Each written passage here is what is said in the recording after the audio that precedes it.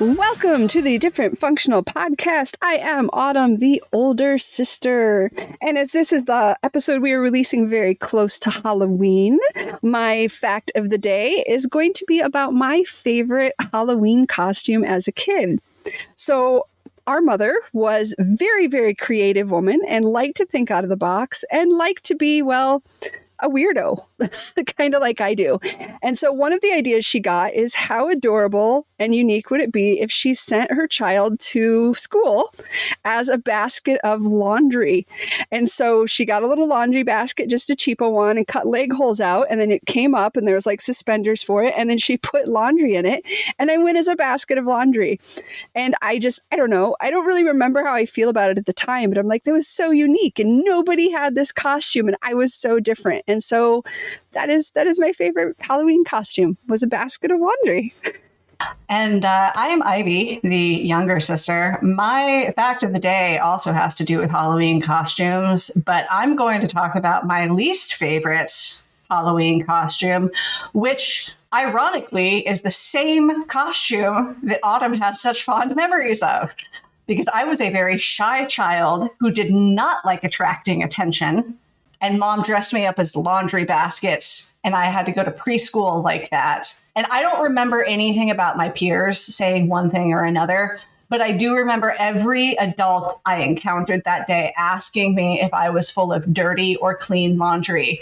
And I remember being horrified and embarrassed and crying at the thought of being a laundry basket full of dirty laundry.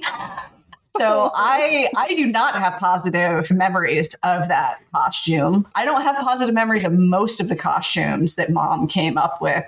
Very creative, but also stood out entirely too much for a child who desperately did not want to be seen. Yeah, you would have been done better with some like camouflage that just allowed you to like blend in with the background, I think. But that was not her way. I just wanted to be like a typical fucking kid. Like I just wanted to be like a Disney princess. I wanted to dress up like a princess, like almost every other girl, because then I wouldn't be noticed. And I would get to be dressed as a princess. And I was pretty girly at the time. I'm not now, but I was then. So I'm still kind of mad at mom for the laundry basket and the hippo. She made me dress up as a hippo, and I'm not pleased about that either. That's my other favorite costume was the hippo because it's my hippo hat. I still have the hippo hat. Yeah, well, she made me wear it once, and thankfully there's no photographic evidence of the laundry basket, but there is of the hippo. And I'm glad I have, to my knowledge, the only copy of that photo, and it will never see the light of day. I might actually burn it someday. Anyway, so those are our facts of the day. But before we jump into the actual content of this episode, I did want to do just a little bit of housekeeping at the top. Our last episode, I apologize for the persistent background noise. That was my fault. I had a very toxic relationship with the mute button when we recorded that day. I kept forgetting to mute when I was supposed to.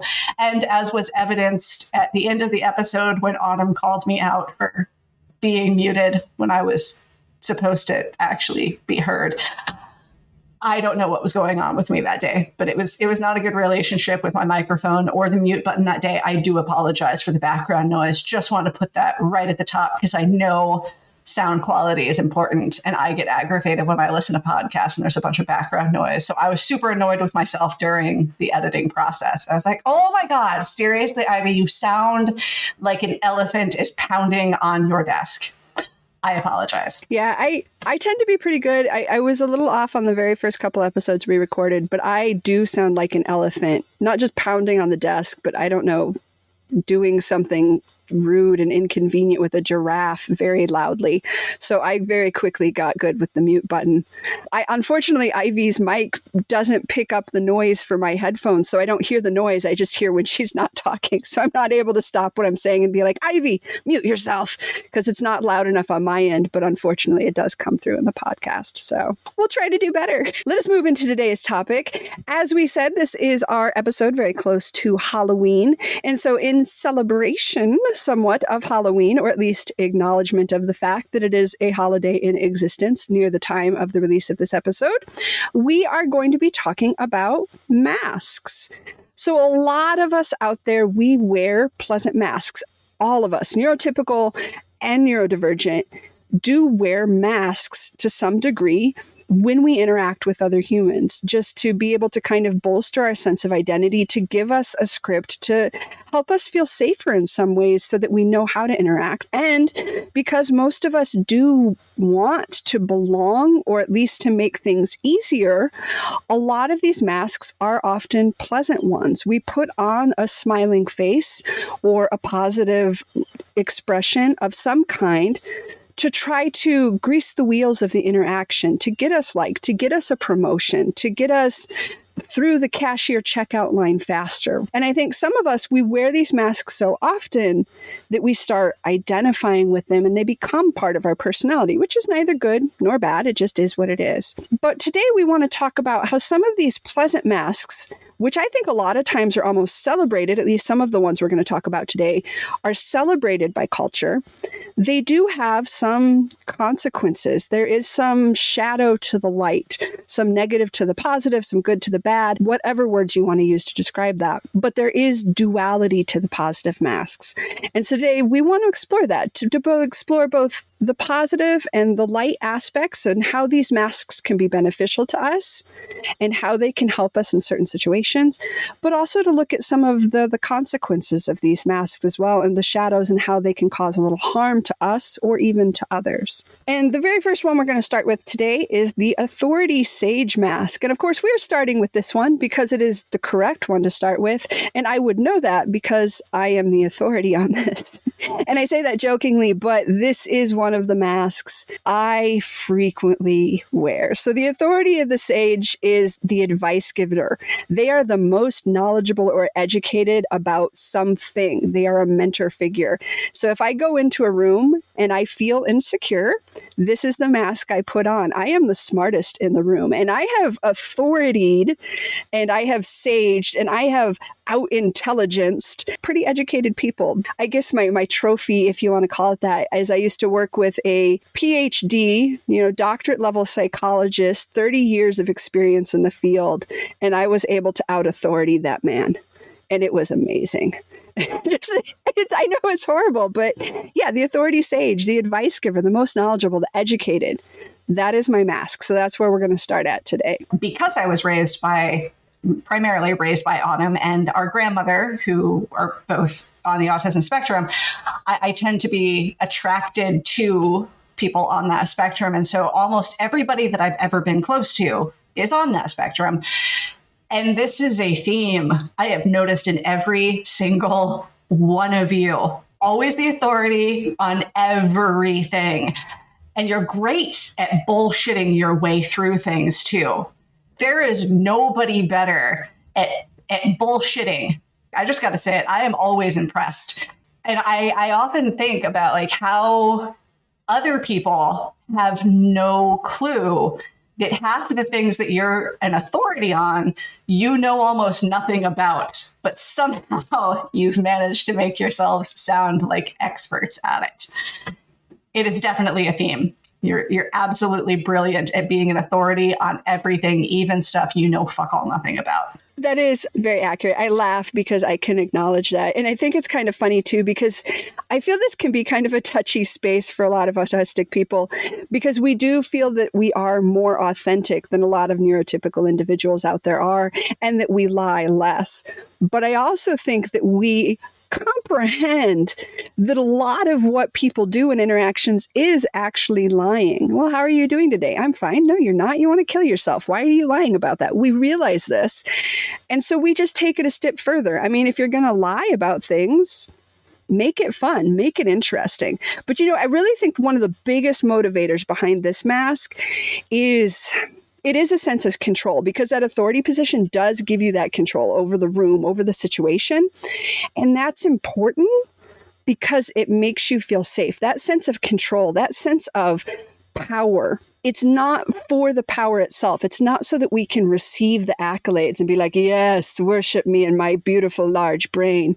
It's more about feeling safe, because a lot of people that are neurodivergent, that are autistic, I mean, the core point of autism for the most part is that we don't do well in social interactions because we do not innately pick up on how to interact with other humans. And so, at least for me, almost every other human is a threat. Every human that I interact with, even a little old 84-year-old lady, is to some degree a threat to me, because I honestly have no concept of what the rules of this game are, of what she's going to say, of how she's going to react to me, and then how those reactions are going to ripple effect out into my other interactions in my life. And when you feel that threatened, it's almost impossible to exist in that interaction. And so a great way that's not violent, that's not aggressive, is to become an authority, to feel knowledgeable. It gives you a place of safety to operate from, and it helps to define the social situation into a script that you're able to work with. So I think that's a lot of the motivation behind it. And I think also it does come across as condescending, but a lot of us do know a lot of shit. Like, I know some of it sounds like bullshit, and some of us do, and I will openly admit to this, get carried away and just start pulling stuff out because, well, I put this mask on, so now I'm going to play the role. But I do know a lot of stuff about very specific things because we do have niche interests.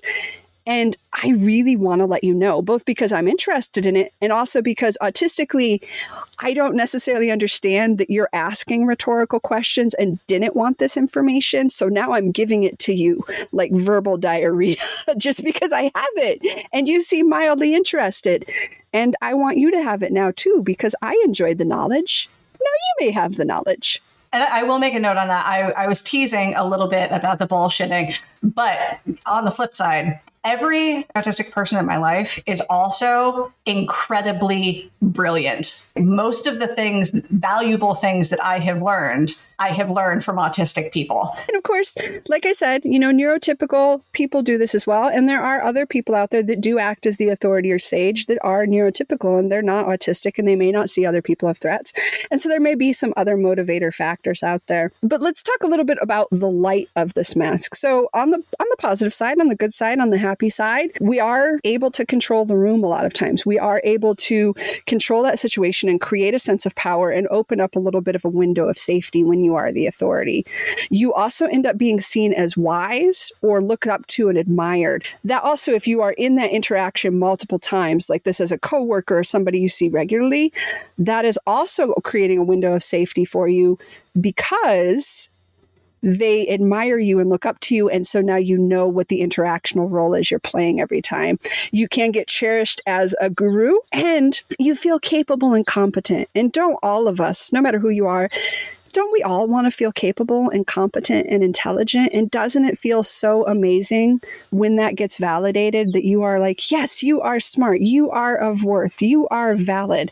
And a lot of us do put our worth into how much we know or how much we can deliver knowledge to others.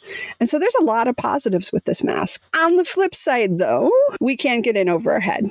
We do start backpedaling and start realizing like, oh crap, I wasn't sure what the answer was, but they're looking at me like they expect an answer and I need to provide an answer because that's a scripted response now. And all of a sudden you're pulling statistics out of your ass for some study on mice in Japan that you've never heard of.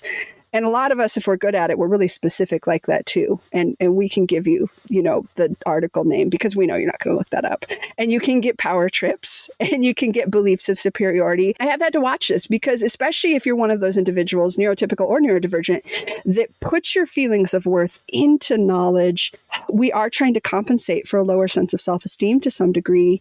And so you almost want that. It's almost addictive in a way, the feeling superior, the feeling knowledgeable, because you need that validation so much and you're getting it on this one level. You also tend to get a little bit lonely sometimes with this because you're not really connecting with people a lot of times. You're information sharing, you're swapping your encyclopedias, but you're not really connecting with people. And so sometimes when you wear this mask a lot, it can feel lonely because, you created a sense of safety and you're able to talk in the situation, but you weren't really able to connect because connection is a two-way street, and you kind of took the power in the situation, and now it's a one-way street. I do want to ask you something, because Calvin also often plays this role, and I'm curious to see if this is something that you can relate to on this, Autumn. An inability to accept when you're wrong. So a perfect example of this, if you've seen the original animated Robin Hood, the Disney one,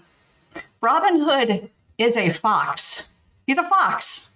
Calvin, the first few months that we got together, we were talking about this movie, and he was fixated on the idea that Robin Hood was a wolf. We argued about it for about an hour and a half, and I finally was like, I'm going to look it up. I'm going to prove to you that Robin Hood is a fox. And I don't normally do that. Like, I usually let things go, but I'm like, no, I know Robin Hood was a fox. So I looked it up, and I proved it to him. On the internet, I looked up multiple sources. I was showing him.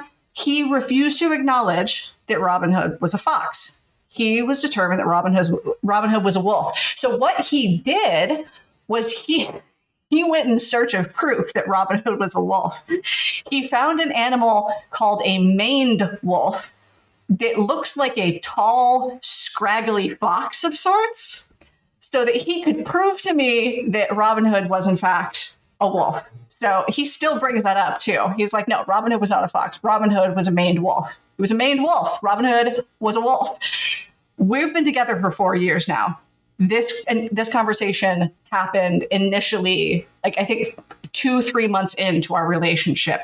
He still cannot accept that Robin Hood is a fox and will still bring it up unprovoked because he has to be right forever. So is that something that you deal with too, Autumn, an inability to accept when you are wrong? I laugh, like I'm on mute, but I was laughing the whole time because yes, this is actually something I have struggled with a lot. And this is part of that duality of any mask you wear, is the ability to take it off. Because unfortunately, a lot of us, we put these masks on for a reason. And if I put on my authority mask for a sense of safety, to gain a sense of validation or control, and I'm wrong, well, now I'm unsafe. Now I'm out of control. Now I don't have validation. And so it's not just that I'm wrong on a fact, it's that I'm now psychologically wounded and I am fighting to defend the wound. And so, yes, I have had to develop a lot of self-awareness about this. When you wear these masks, there's usually a reason for it. And that reason often isn't a simple one. And so when you pull on the mask, you're not just pulling the mask off, you're pulling those strings that are connected way deep down in your psyche. Let's go ahead and move on to another mask that many, many people wear. And this is the leader mask. The instructor, the controller, the manager, the CEO, the big kahuna, the guy or the gal where the buck stops with you. They are in charge. This is also a mask I cannot relate to at all, because there is no part of me that has any desire to be a leader.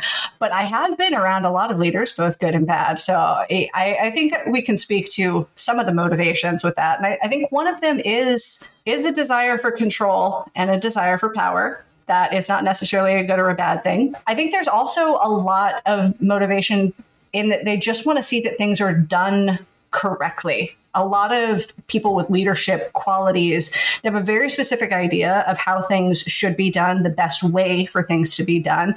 They see a void that needs to be filled. They see something inefficient that could be done better. And so they want to make sure that those things get done right.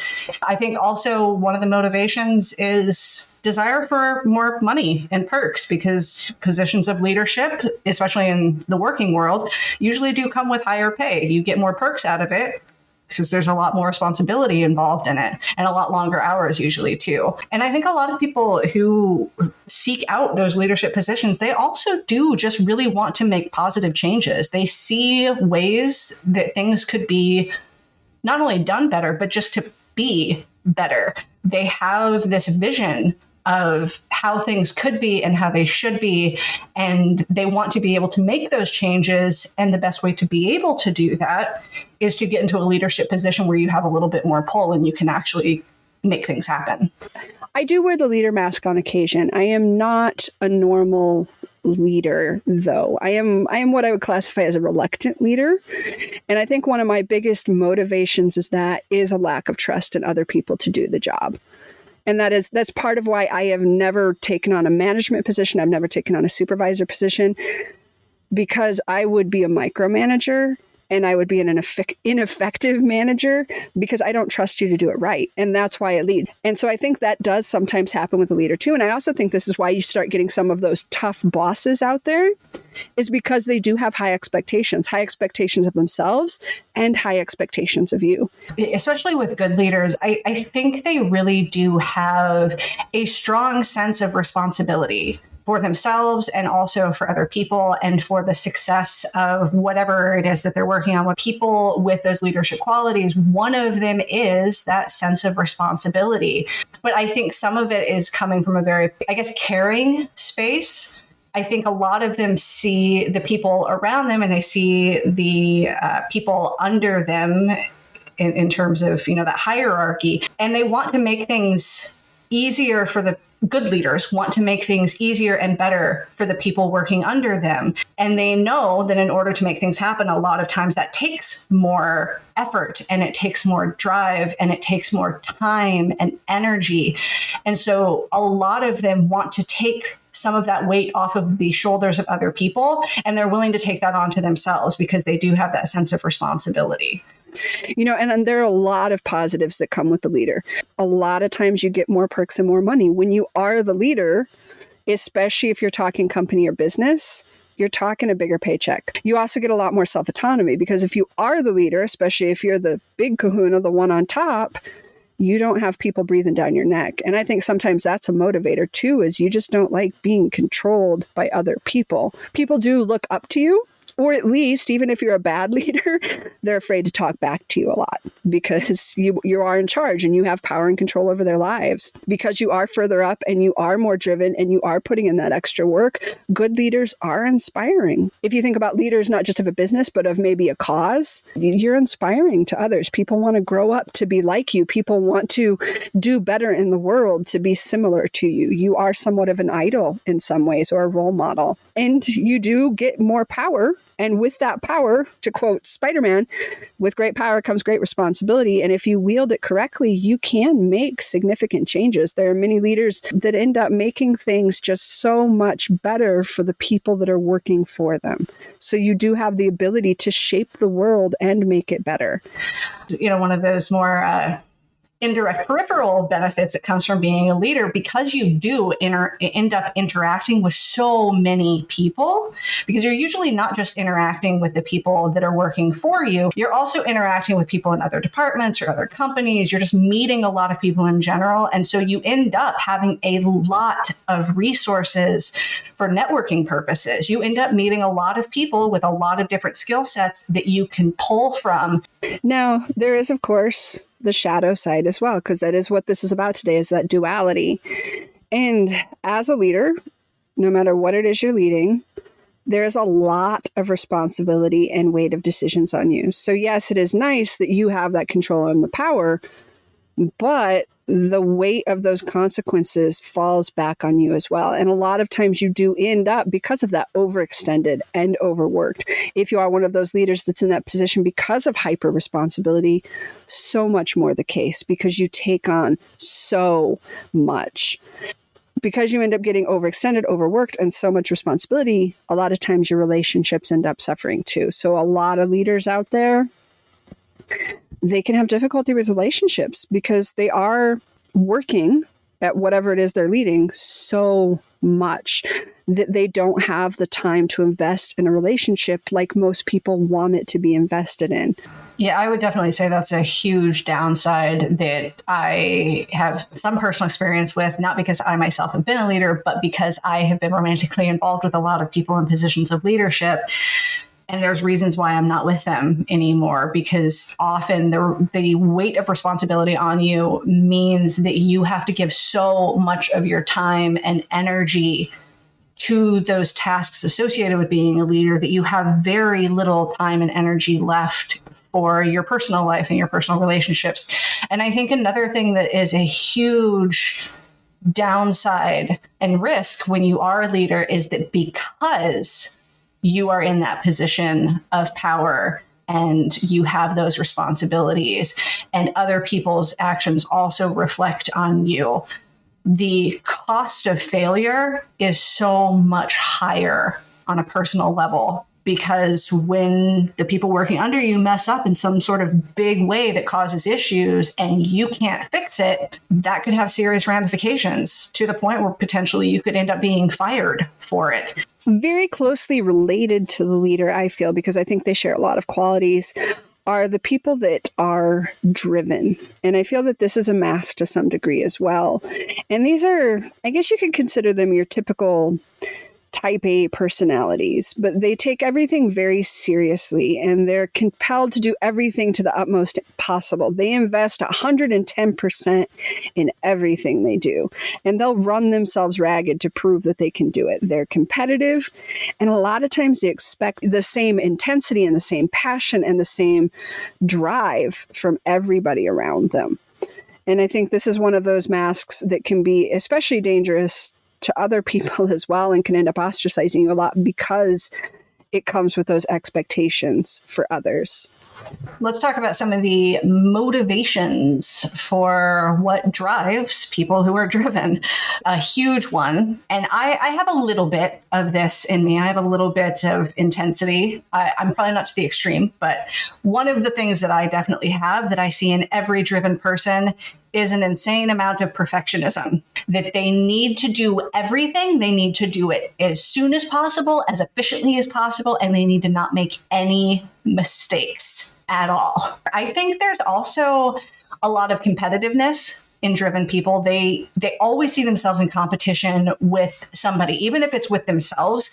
There's always this degree of competitiveness. Can I do it better? Can I do it more efficiently? Can I do it faster? There's this desire to prove themselves to others, but also just to themselves, to prove that, yeah, I can do this.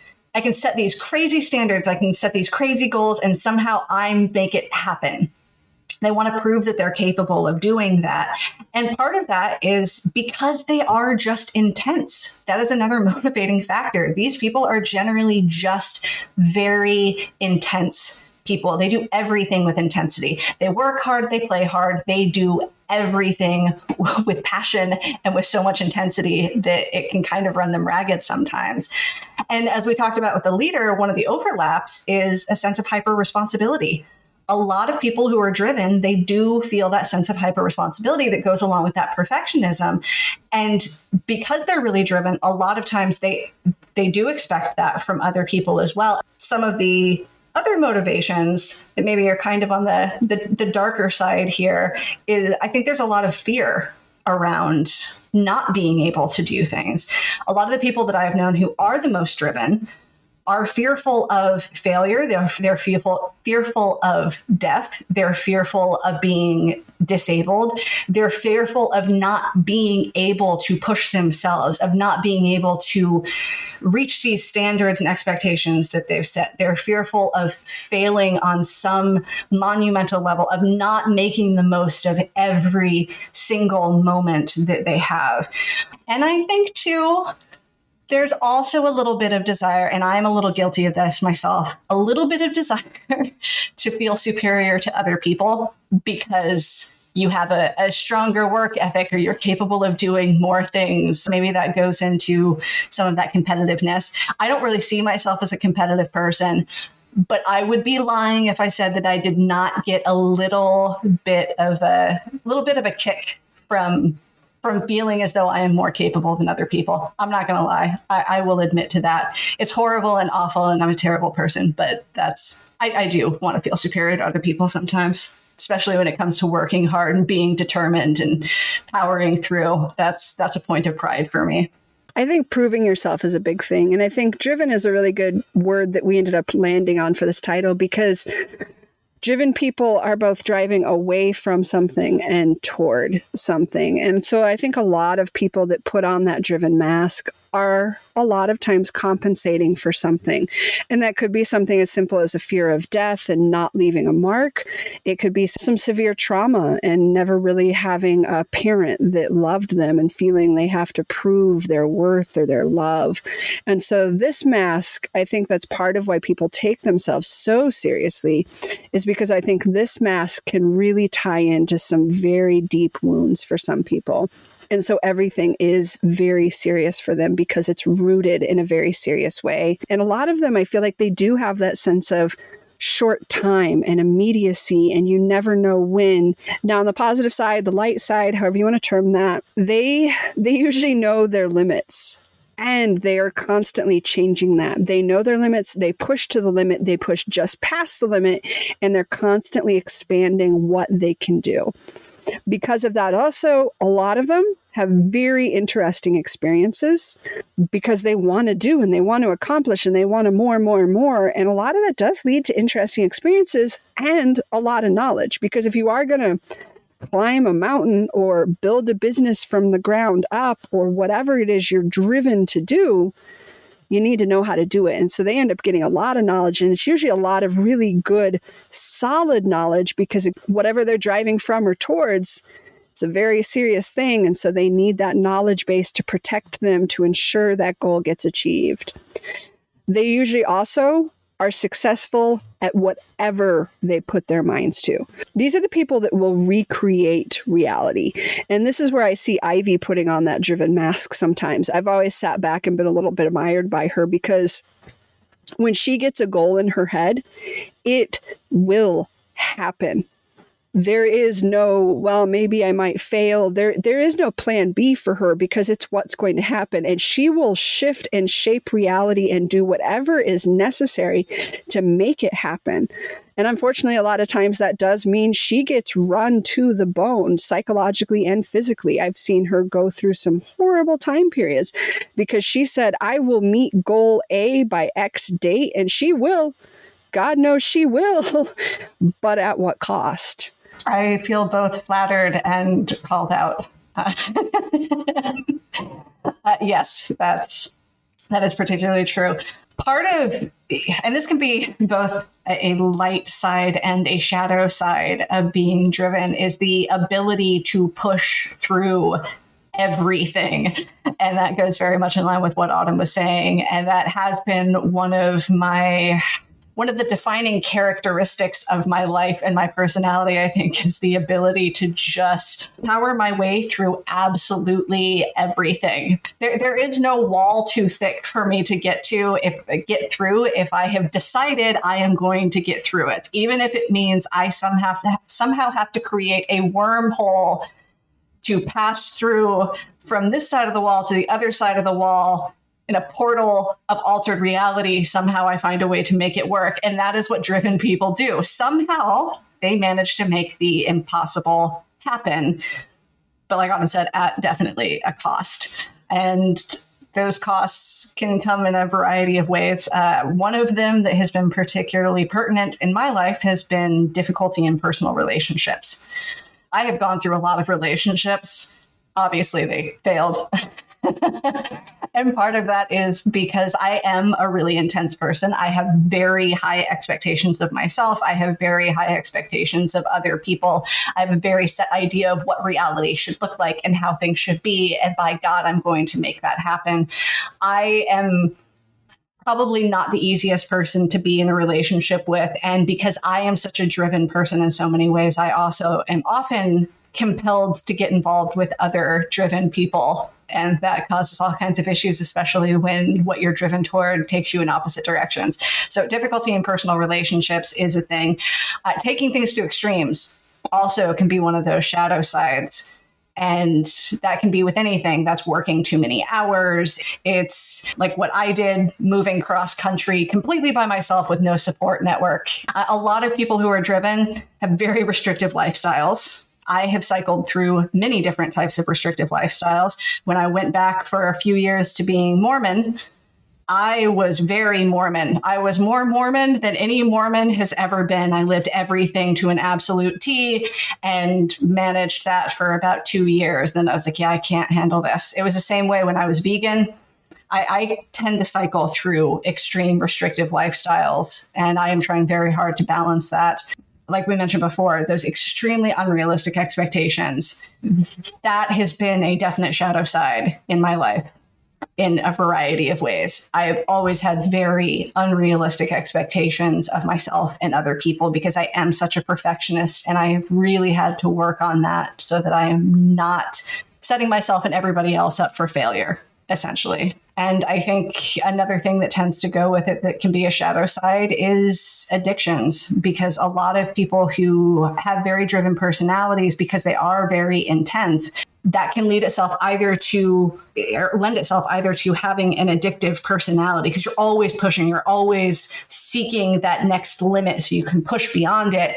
And that can lead you to develop addictions. I think also sometimes in order to maintain that intensity, you develop addictions as a byproduct. Lots of people in high-level corporate positions, this is one of those dirty secrets, but a lot of people in those positions, they end up using uppers and methamphetamines and cocaine and things like that so that they can keep pushing, they can stay awake, they can push a little bit harder towards their goal. And so sometimes those addictions are a byproduct of being so driven. I think also one of the things that happens with driven people is and this kind of goes into the personal relationships like you talked about, it's not just the intimate, but it's any relationship, you can end up pushing people away inadvertently. So it's not even like, oh, you have extreme expectations and you were rude or aggressive or condescending, but you're intimidating. I will openly admit to being intimidated by Ivy, to being jealous of what she's accomplished, because she seems so much more capable sometimes than I am, and so much more able to do things. And it makes you feel bad about yourself when you're not that driven, when you're not willing to go through any wall and rearrange reality to get to the other side of that. It can make you feel bad about yourself. And so I think sometimes it causes issues in relationships, not because of anything you do, but just because people feel like they don't measure up to you. You do end up looking more or better or superior, and people don't like feeling inferior. But that is one of the points in which the duality of the mask can be beneficial, because part of the reason I have not separated from Ivy and I've not given into those feelings of inferiority is because I saw the shadow side of it. Yes, I did see her recreate reality and move across country, for example. And I also saw what happened the whole year after she got there, and the depressive phase and the inability to do anything but work and sleep because she had exhausted herself so much and burnt out. So there is that duality. And I think sometimes that duality, that shadow side is good for other people to see, the people we love in our lives, because it helps them to see the humanity underneath and say, yes, I am doing this, but God, look at the cost of this. Yes, I am doing this, but look at what's motivating me and why I'm pushing this hard. And so I think it's good to look at both the shadow and the light of the mask. Even the shadow can be light. And I think that's why I like the word shadow and light, because you can't really have one without the other. So let's move on to the soldier warrior. And this isn't just talking about military personnel, because there are a lot of people in the military that are not necessarily warriors. They are there for good benefits and a steady job. And there are also a lot of warriors out there that have never been in military service. But I will say, I do think that there are a lot of warrior type people that are drawn toward the military or drawn towards law enforcement because of the type of personality subsets and because of the motivations that come with this. So our soldier or warrior person is willing and sometimes even eager to go to battle. They want to defend what is right or valued. These people are often also disciplined, structured, and regimented. Now, again, this can be military. This can be the soldier that believes, I am going to die and fight for my country because I am committed to this cause and I am willing to do whatever is necessary to make this happen. But this can also be down to a personal level of a mother that is trying to find a cure or a treatment for her child that has cancer, and she is willing to move mountains and do what is ever necessary and fight the battle to make sure her child survives this. So this runs a wide range of, realities within ourselves. But these people will go to war, and these people also will do whatever is necessary. And I think this is what separates them a lot from the driven, because yes, those driven people are pushing their limits and they often say they will do whatever is necessary. There's often a line they will not cross. And I feel like your soldier warriors, a lot of us, there is no line. There is no line. And if that means violence, it means violence. If it means horror, it means horror. If it means I cut somebody out of my life in the most horrible way possible, that is what will happen. Because once that battle needs to be won, the battle and the motivation becomes bigger and more important than anything else. And that's when you start getting into the ends justify the means. And that's neither, again, this is not passing judgment a good or a bad, because all of these masks, all of these roles, and I think once we become healthier, more flexible, we can interchange these roles and play them sometimes and not others. All of them have a place in our life. And these warriors especially are needed. All right, so let's talk about motivations for the soldier and warrior archetype.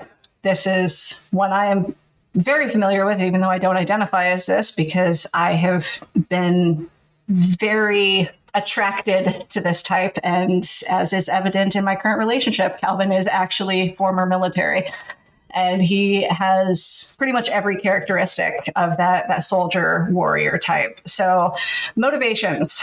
I know one of the things for Calvin is he really values toughness and being capable and being resourceful and being able to make things work and being adaptable.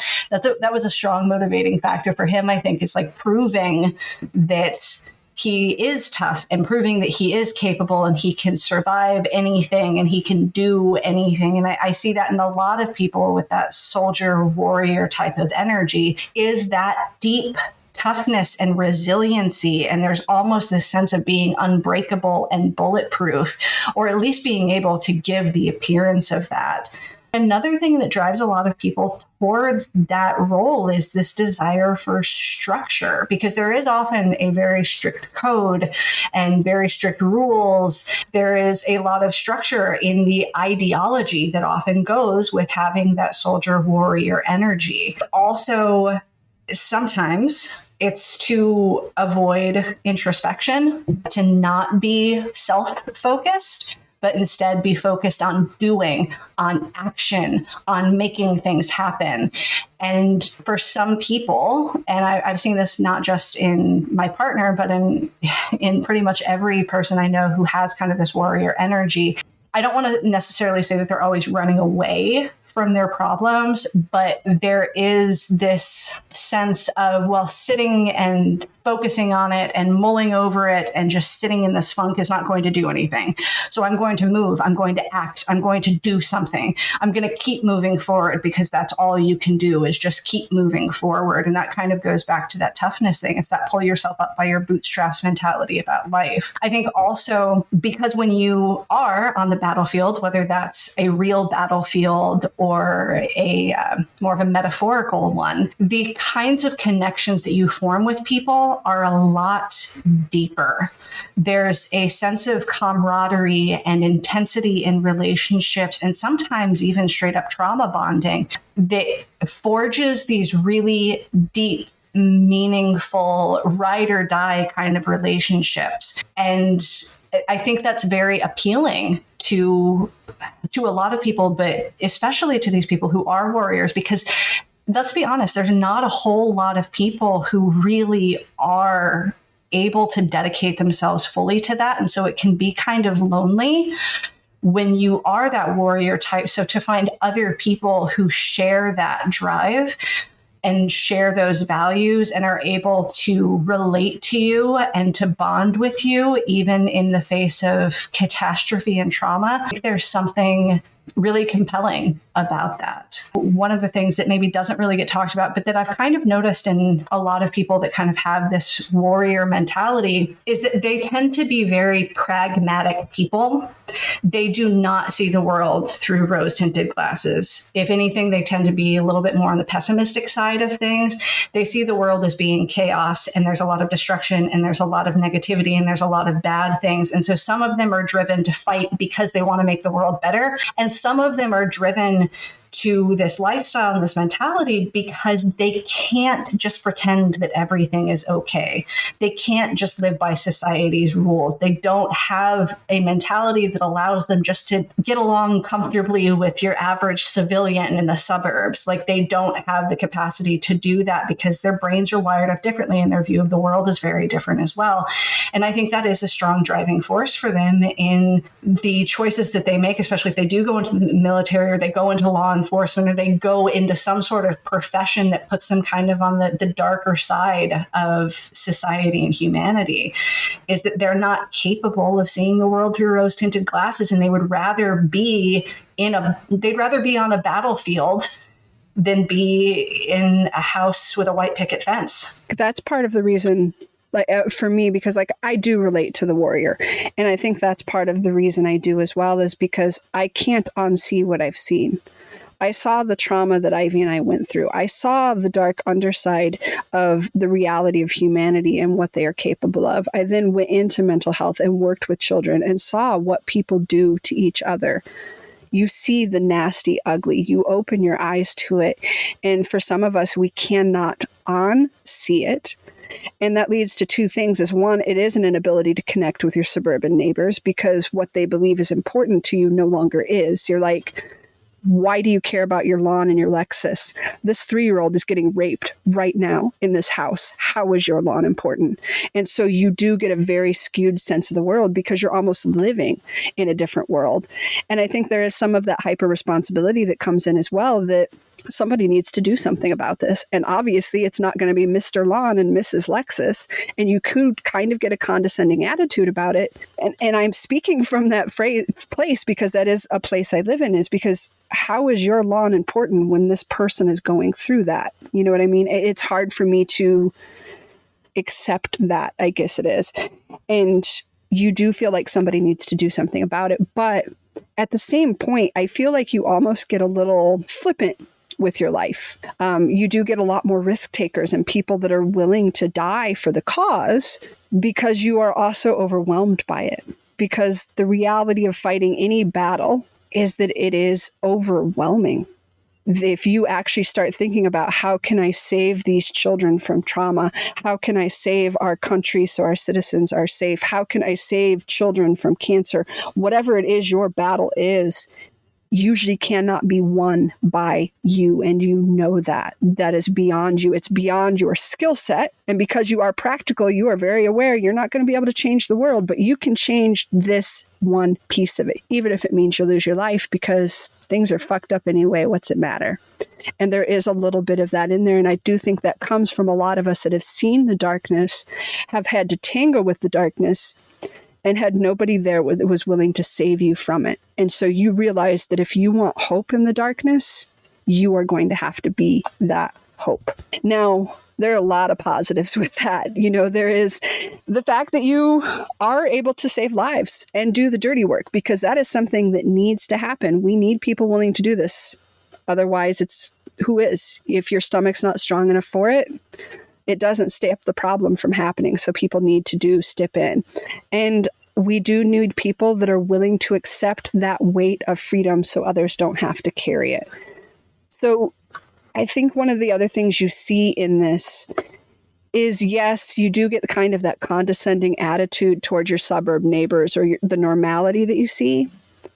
But that is exactly what you're willing to sacrifice for, because as much as it drives you nuts, that innocence, that protection from the dirty and the nasty and the trauma, you want to be able to provide that for people. And you do. You are able to shelter others. You're able to act as a shield for the nastiness around them so they don't have to experience it.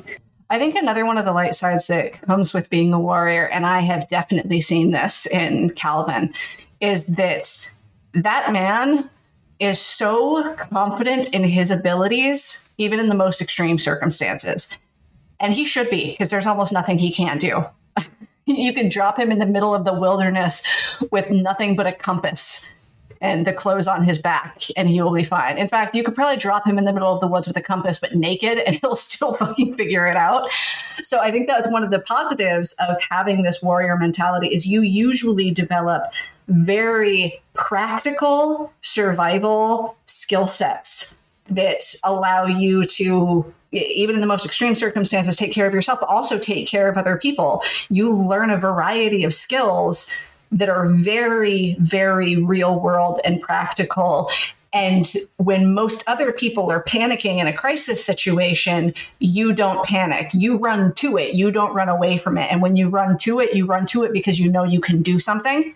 And then also, one of the other light sides of things is that on some level, it does make things a little bit easier because your view of the world is more structured. It's in a lot of ways, it becomes simpler as well. And simpler can often make things a little bit easier for you in your day-to-day life. I think those light points do tie directly into those shadow points, though, because you are great in a crisis, often because you're not sure what to do when there's not a crisis, when there's not a battle to be fought. What the hell are you supposed to do? How are you supposed to operate? And I think that's part of why that structure becomes necessary, because you need something to guide you when the crisis isn't happening. And like I said before, because you're always in crisis, you do tend to have less empathy for typical struggles. Oh, you stubbed your toe. That's so sad. Somebody's leg just got blown off. It's hard to get back on the empathetic. As much as that's what you're defending, that innocence and that ability to be upset about the stub toe level stuff, it's really hard to empathize with it on an emotional level. Both of those make it very difficult to live by societal standards because you do know what's going on. You really only know how to react in a crisis. You don't have empathy for a lot of these things. And so normal rules and normal societal standards and normal mores about how you're supposed to be to other people, they are really hard to follow because they seem so meaningless to you. You know, why do I want to go work a job that I hate and get money for a 401k to live in a place that I'm never at and to mow a lawn I don't fucking want, when there's things that I could be doing with my life? There's battles I could be fighting. There are people I could be saving. And I think, unfortunately, that also means that sometimes you end up seeking out the battlefield. You seek out the next crisis so that you know how to act, so that you know what you're doing, and so that you can feel fulfilled and be the person you know how to be. One of the other shadow sides that come with the warrior is there is also a lot of duality in how you are received. And both of them have their own drawbacks. So on one side, you can get people that despise you because of what you've done. You are a murderer. You have betrayed decency and laws to fight your battle. And so you get a lot of people despising you and hating you for what you've done because you did do what you needed to do to win that battle, but that was usually dirty and it was hard, and other people are not going to like that. Then you also get the other people that are idolizing you, that like, yeah, you did everything you could and you're a warrior and woo, appreciate your service. And that's really awesome and nice and validating. But at the same time, they're not really seeing you. They're just seeing the mask that you have. And so that validation doesn't really hit you a lot of times. And so that duality can also cause, I think, further psychological issues, because you have one person telling you you're absolute shit and you have other person telling you you're a god, and that is not a healthy balance when there's nothing in between.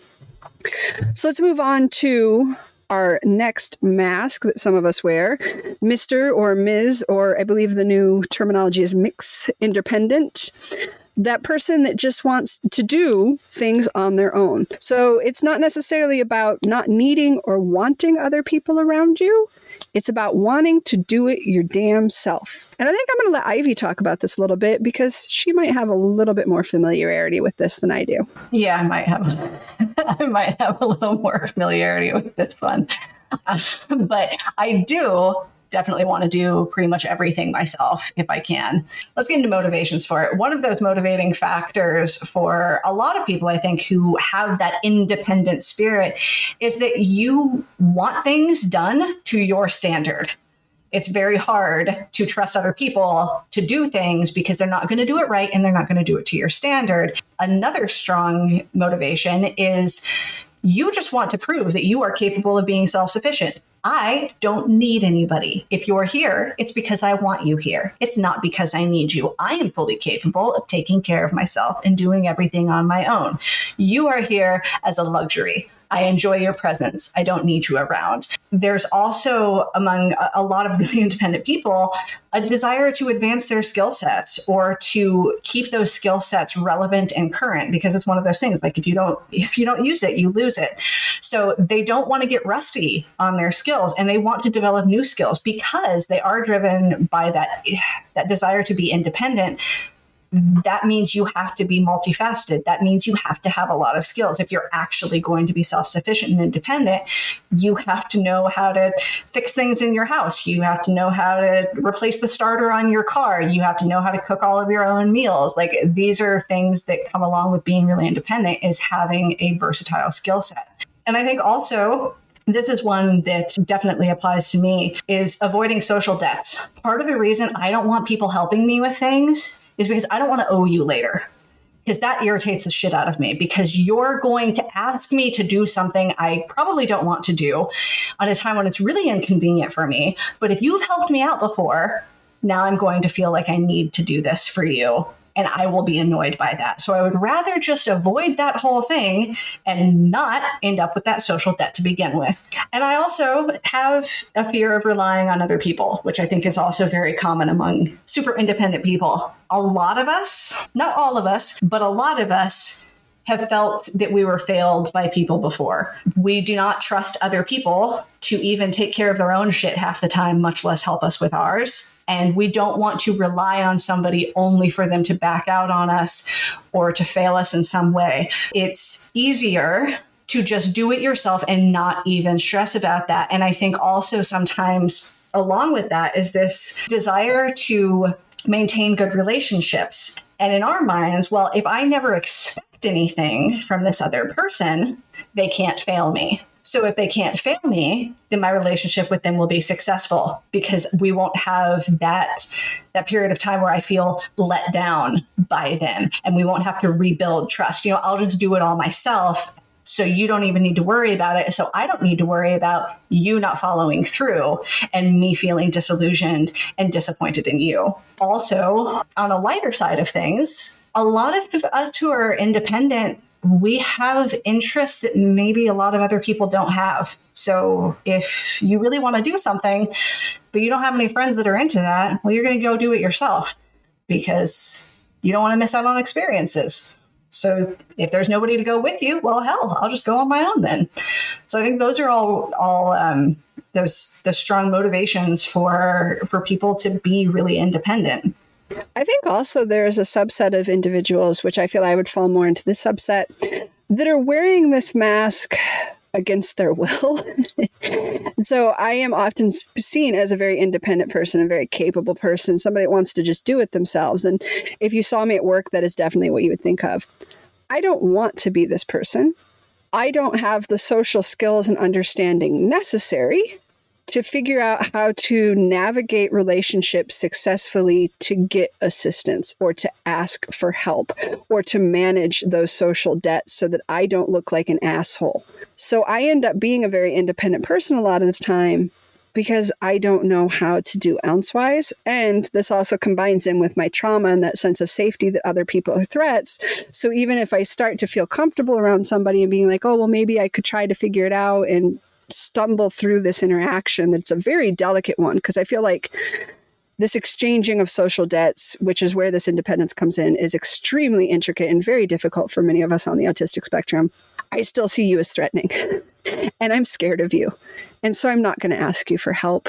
And so I'm going to wear this mask, even though I don't want to wear it.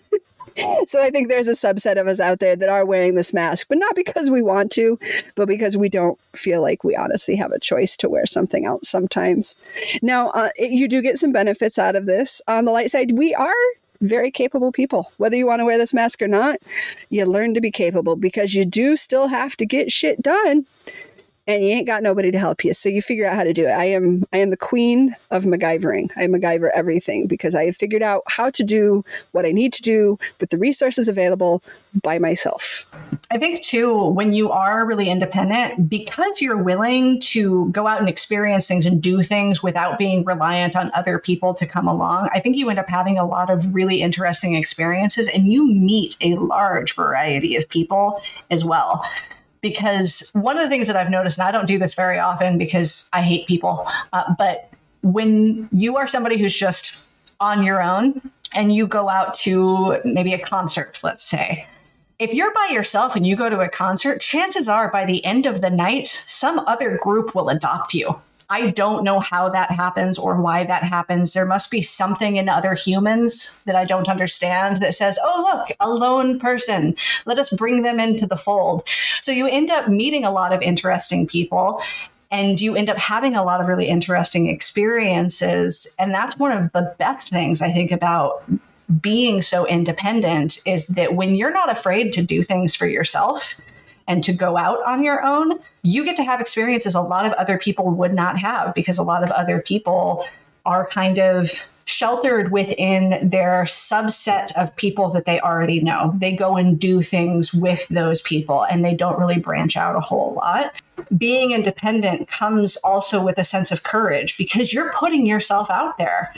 You are in a vulnerable space. You are on your own. You are unaccompanied. You are exploring something new without having your support network to fall back on. And not everybody's capable of doing that, or at least they don't feel capable of doing that. It does take a lot of courage to put yourself out there. And you're not fearless, but you do have the courage to go and do. You don't have necessarily the same fears other people do. Or if you do have those fears, you're much more capable of overriding them. Now, there are a lot of shadow sides that come with being very independent. And one of those is difficulty sharing responsibility, even when you need to. This pops up a lot in romantic relationships, or even roommate relationships or coworker relationships.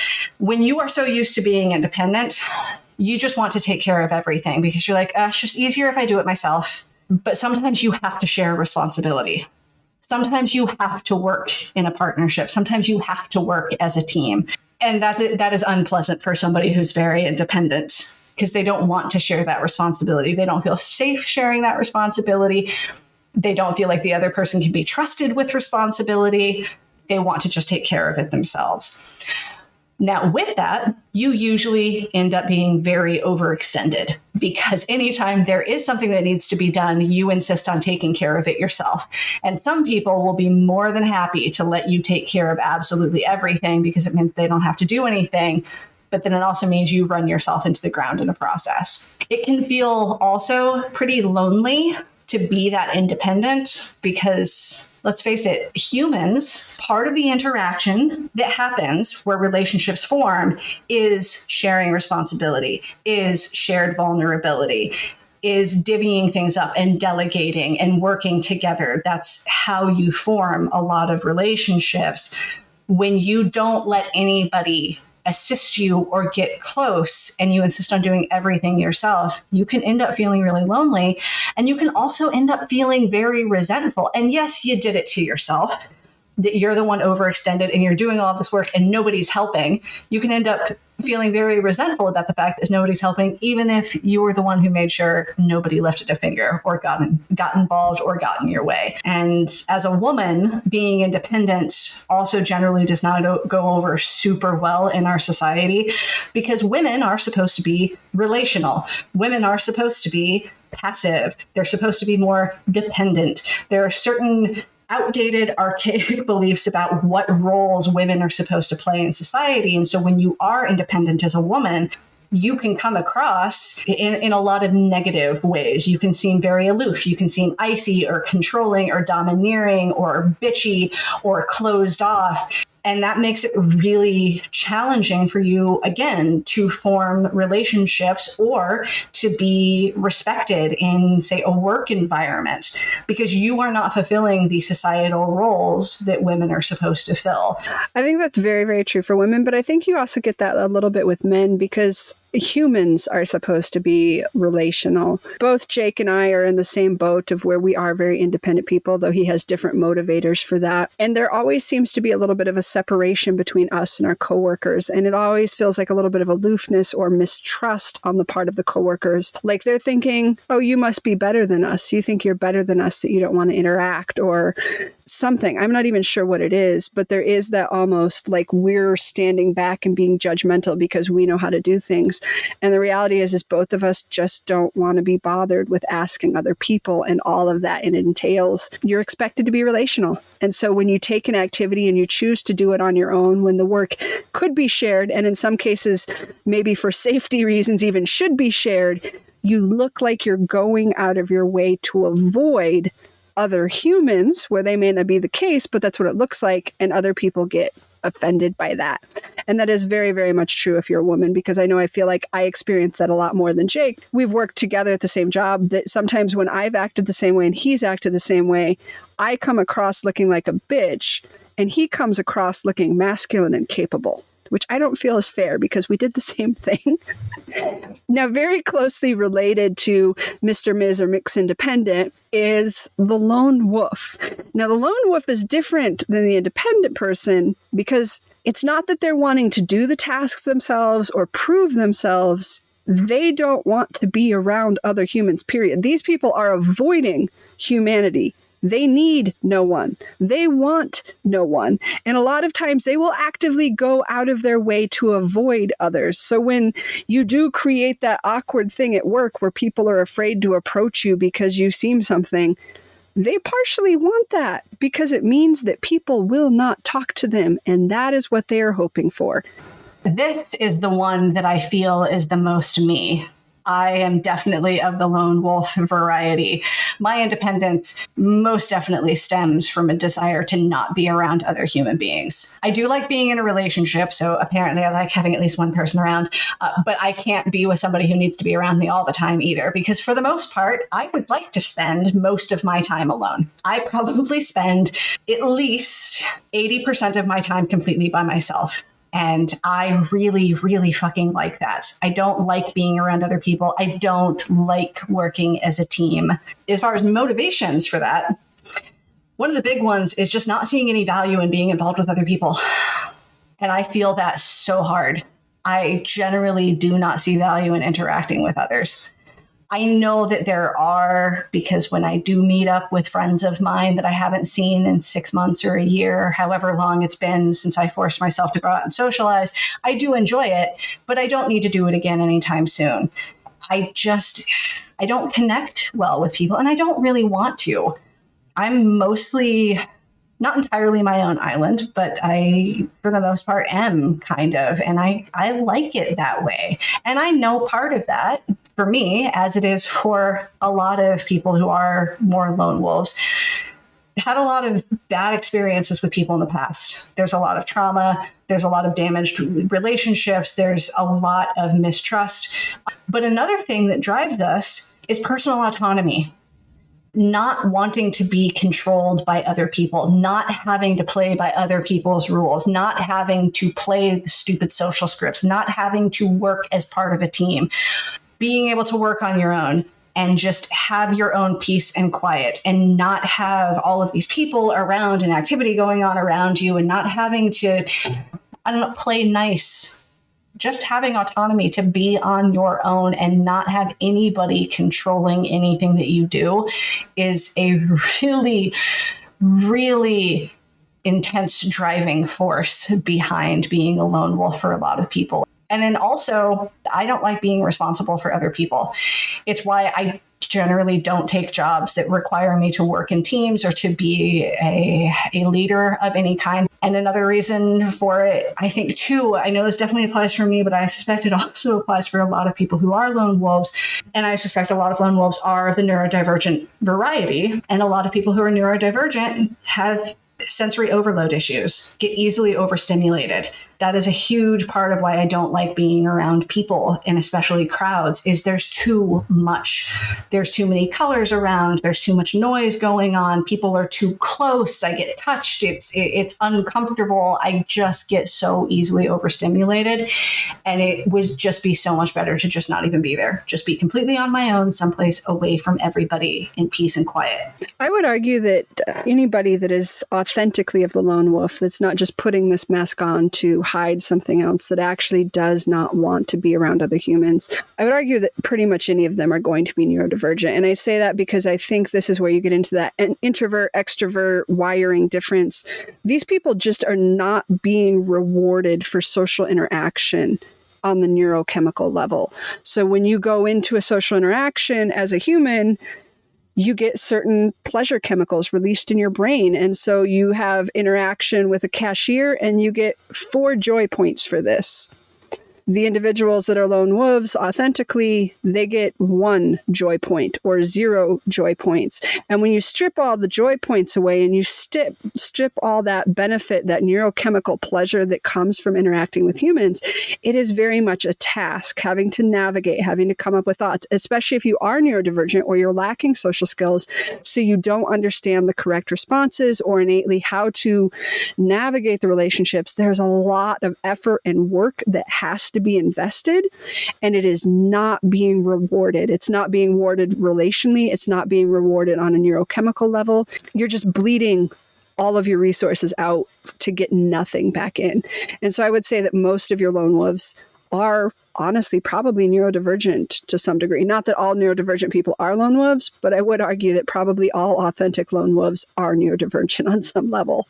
On the light side of this, when you're wearing this mask, you are a lot less weighed down by relational responsibilities and social debts because you don't have them. And like Ivy said, one of your motivators is autonomy, and you do have control over your choices because you don't have somebody around you telling you what to do. You also are allowed to focus on yourself. You don't have to worry about what your partner wants or your kids need or if your friend needs help moving. You can focus on what you want to do. And that's a really nice spending of your time, especially, again, if you're not rewarded by relational interactions. You can do something that is rewarding to you and makes your life pleasurable. You also learn a lot about yourself and self-awareness because when you are alone, you have a lot of time to reflect. You have a lot of time to think about yourself, to focus on yourself. And so you end up building a lot of self-awareness. And just like the independent people, you learn a lot of skills. And you learn to be extremely capable as well because nobody's there to help you. Thank God. If you're a lone wolf, you didn't want them there to begin with. And you're not going to feel lonely because I think sometimes with the independent, like Ivy said, that resentment can build. But when you're that lone wolf, that resentment's not there because yes, it was difficult. And yes, you had to go out of your way to make this work when you should have had 3 other people to help you build this building or whatever. But you got to do it on your own, and the benefit of that far outweighs whatever you had to do. So the idea of resentment and loneliness really isn't there that much because you were very happy and grateful that they weren't there. That is absolutely true. I am happy to do 5 times the amount of work if I am just allowed to do it myself without anybody else around me. That's like the sweetest gig ever. Like, yeah, I will take care of everything that needs to be taken care of here if you just keep all other people away from me. Now, the shadow sides that come along with that, one, you don't really have a whole lot of resources when it comes to networking because you don't network, because you don't speak to people, because you don't like them and you don't want to invest the energy in it.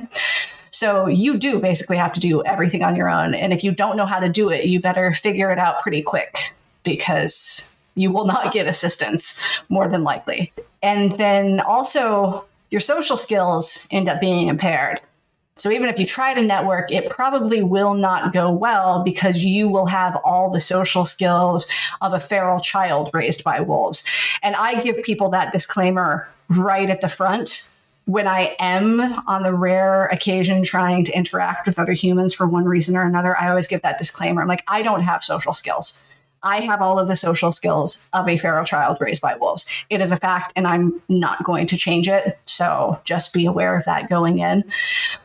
it is also more difficult to find a line of work that you enjoy or even tolerate, because most jobs do require you to interact closely with other people. You also end up with some stigmas around you. Everything from just, the basic of being selfish. Also, though, you get kind of like that witch stigma around you. You're like that creepy lady that lives by herself that nobody really wants to get close to because she'll probably curse them, which, yes, I will curse you. Believe that. Please stay away. I don't mind being the witch stigma, but some people don't want that.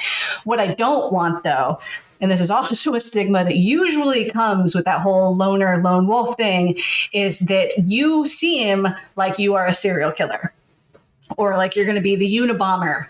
Because what human doesn't want to be around other people? When you're avoiding other people, especially if you put on that front of kind of aggressiveness, which I tend to do, people can get a little afraid of you. I think one of the most annoying downsides to being a lone wolf is that people take pity on you and they want to include you, which would be fine if they just casually wanted to include you and just kind of invited you to things. But some of them get really fucking pushy and they treat you like you're damaged and defective somehow. And they try to force you into socialization and drag you into it, or they'll just show up at your door unannounced because they just want to be there for you. You must be going through a hard time if you're not interacting with anybody and you're withdrawn. So I just stopped by to say hi, check on you. That's one of the most annoying downsides of being a lone wolf, is the people who get really pushy with trying to help you. I think a shadow side to the lone wolf as well is that it makes your life very difficult for a lot of people. Like Ivy said, it's difficult to find a line of work where you can actually work independently without a boss over your shoulder, without teamwork. And my boyfriend is very, very much a lone wolf. He does not have need for humans for the most part. And I see that happen a lot in his work, where things get very, very difficult for him because they expect him to react relationally, and they expect him to behave in a certain way. And they see that he goes out of his way to avoid interaction or to do things on his own. And so he does get some of that sociopath or that Unabomber, or like he's a troublemaker or he's undermining authority. And he's not doing any of those things. He's just trying to efficiently do his job on his own without bothering anybody and being left the fuck alone. And society, especially most of our jobs, are not set up in a way that you can be left the fuck alone or not be part of a team at some point. And so it makes it really difficult finding a job that you like. And then once you do get a job, if there are other people around, there's going to be negative reactions from that. Raises, promotions, they're not going to be there. You're more likely to get fired because you're seen as suspicious, or like I said, again, undermining the authority of the boss or the manager. So there's some definite lone wolf downsides to that. Now, there's another role that sometimes gets mistaken for a lone wolf, but they are in fact not lone wolves at all. And those are the free spirits. And they can get mistaken for a lone wolf because sometimes they do seem like they are on their own or they're not connecting with others. But this isn't usually through an active avoidance of other humans, but just they're doing their own thing. And that's what the free spirits are. They're unconventional. They're unique. And so a lot of times these people, when you see them out in society, may look like they are all by themselves, or they may look like they are trying to avoid other people. But in reality, they're just marching to their own drum. They're doing their own thing. These people are generally different, and a lot of them kind of have a need to be different. They stand out to some degree because they want to.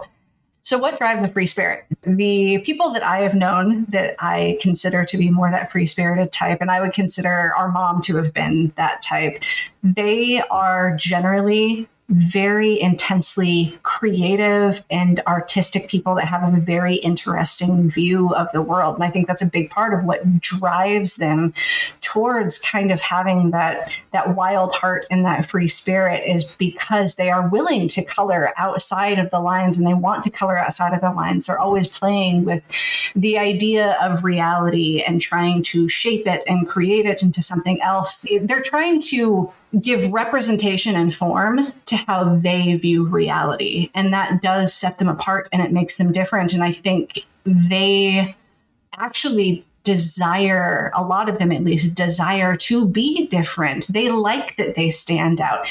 They like that they are a little odd, that they dance to the beat of their own drum. Part of that standing out is also trying to inspire other people to do the same, to live more authentically, because they themselves also want to live authentically. They want everybody to be able to color outside the lines. And I think that really is what propels them and compels them to act in ways that they do. There's something very beautiful about their desire to paint the world in different colors. Their version of reality, what they're seeing and what they're trying to create, is really beautiful. And it's very liberating. And I think it does motivate them onward. And I think that that is the driving force that pushes them forward, is trying to create in this world around them what they are seeing that other people do not. And I think that's one of the reasons they get mistaken for the lone wolf a lot, is because, like the lone wolf, they look like they do not care about other people or relationships or the standards that are set for that. And they don't, because they are motivated by something beyond this reality. And so this is where the lone wolf and the free spirit kind of overlap, because they're not concerned with the relational expectations that are established.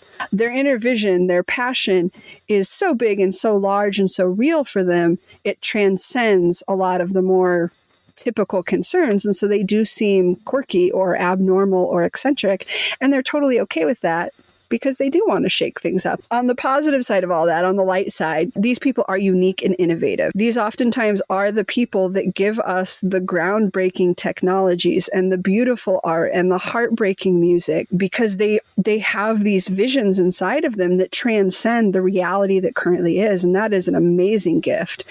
And they are unafraid to change the world, big or small, because they don't allow themselves to be limited by those societal expectations. They can wreak great change. Sometimes that change doesn't even occur in their lifetime. A lot of artists out there aren't appreciated until decades or centuries later. And I think they are also very authentic to themselves. That's one of the things I am most jealous of, because I would love to be a free spirit, but I am held back so much by my fear. And I think they live in a much more fearless way, which is not to say they don't have the negative consequences that come from not being accepted by society. And that is honestly, that's what I'm going towards, is to be able to be more of a free spirit, to be able to play that role to some degree, because inside I feel that's what I am. And I would love to be authentic. I would love to be truly who I am, regardless of the societal expectations or the societal consequences or the societal reactions to that.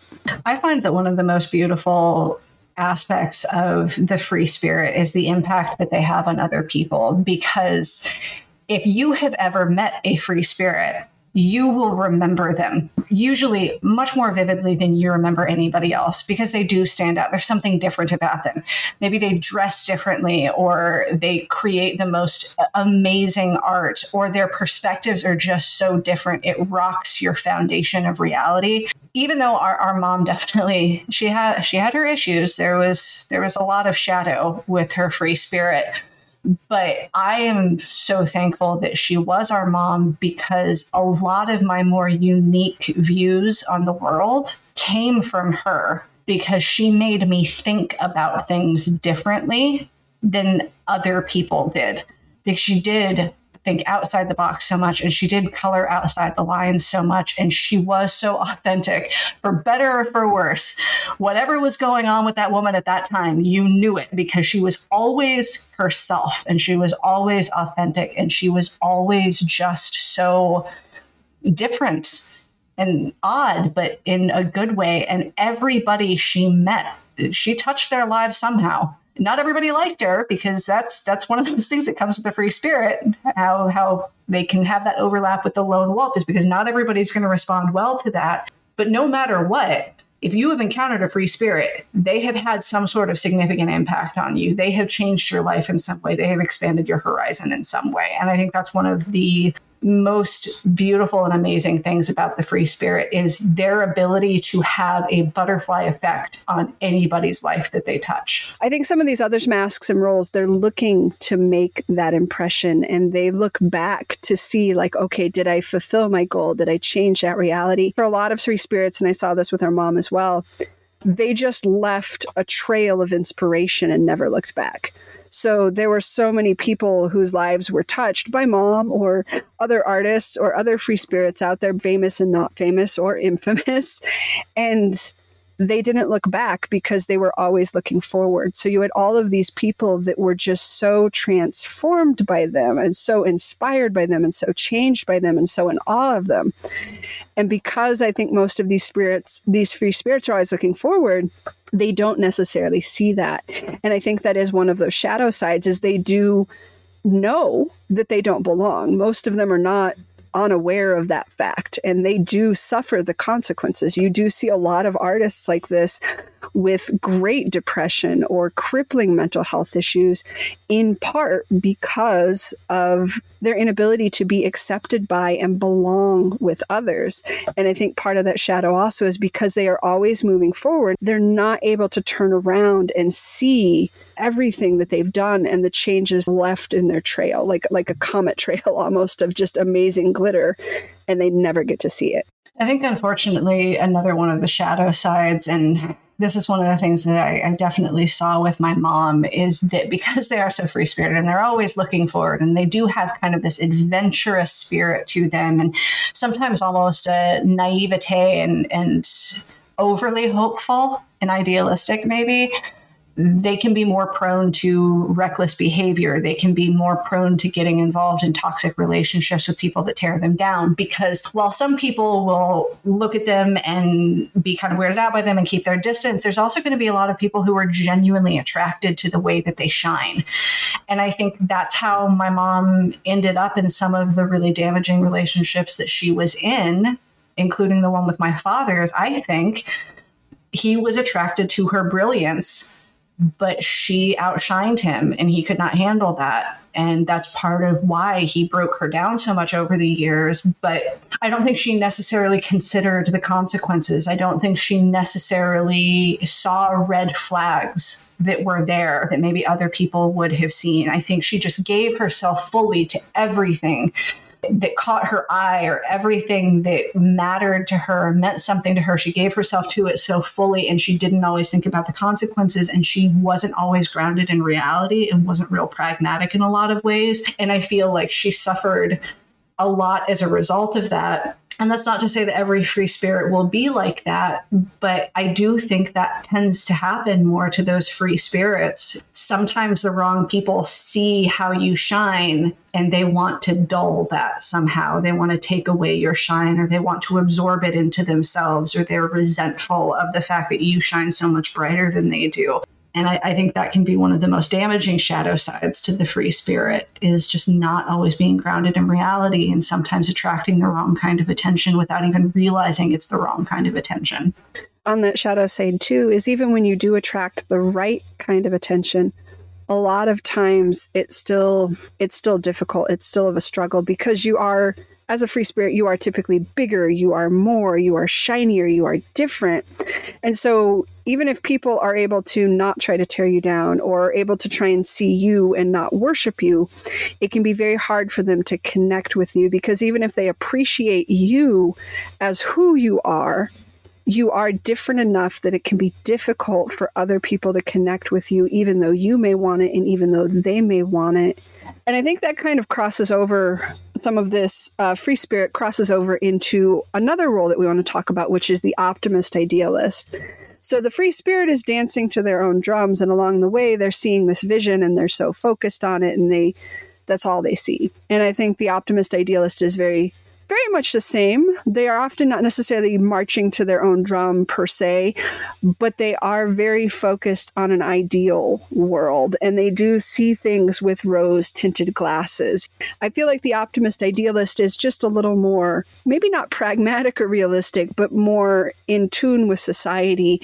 Yeah, I think one of the differentiating qualities there, and there probably is some overlap between the free spirit and the optimist idealist. The free spirit is a lot of times, and I'm using our mom as an example again, kind of out of touch with what's going on with the rest of the world because it doesn't matter. They're on their own wavelength. They're on their own planet. They're not even connected to this reality. Whereas I think the optimist idealist sees that something is broken and something is wrong.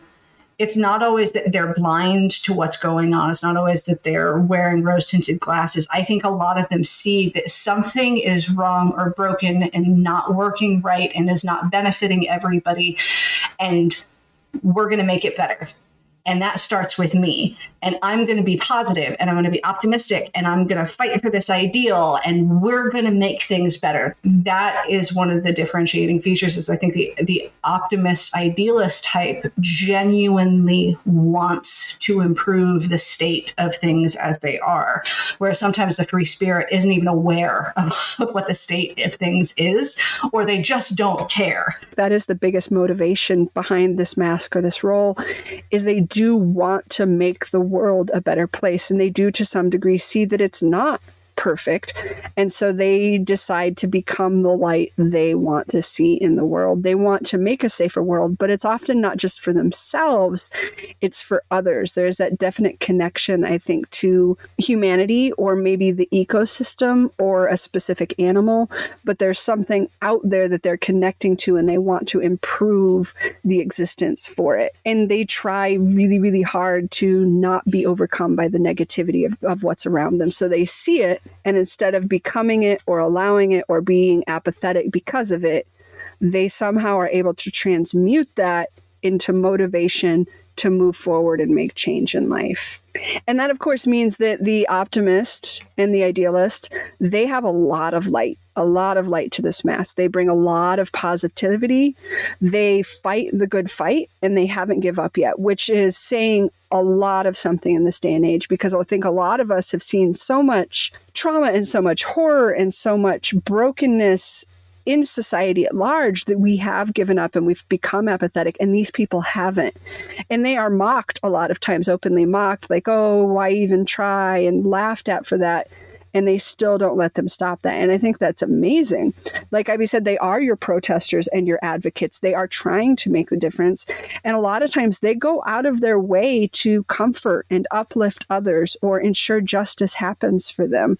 They are the people out there keeping hope alive. Honestly, I have a lot of admiration for the optimist and idealist types, because I don't have that anymore. I did when I was younger. I used to be a very optimistic and idealistic person, and I don't have that anymore. I have definitely, as I've gotten older, become disillusioned. So when I see people who still have that energy in them and that faith in humanity and that warmth and generosity, and they're very community minded and they care so deeply about other people, and they are often pretty altruistic about things, I am honestly very amazed by them, because even at the most basic level, that takes so much energy to maintain. There is some overlap to a degree between the optimist idealist and the warrior, which I don't think people see very often, but I think it is definitely there. And you do see it in the people who are advocates and the people who are protesting and the people who are volunteering their time, or they're going into professions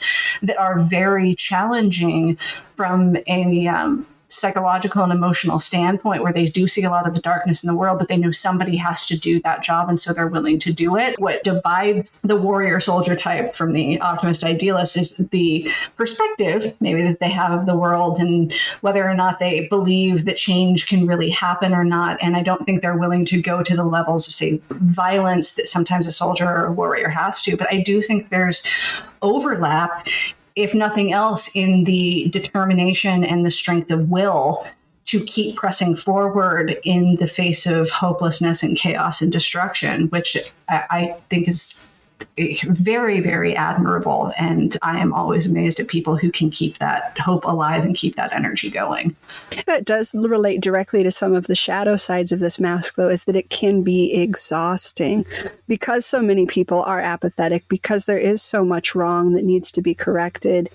And sometimes it feels like you are the only person attempting to do so, or the cause is so small and the problem so big. It can be soul crushing. It can be depressing. It can be overwhelming, and it can be exhausting. Sometimes these people, you have to, and I think that's one of your differences between the warrior and the optimist, is in order to continue holding that hope, you have to be sensitive. You have to be able to remain sensitive to things around you.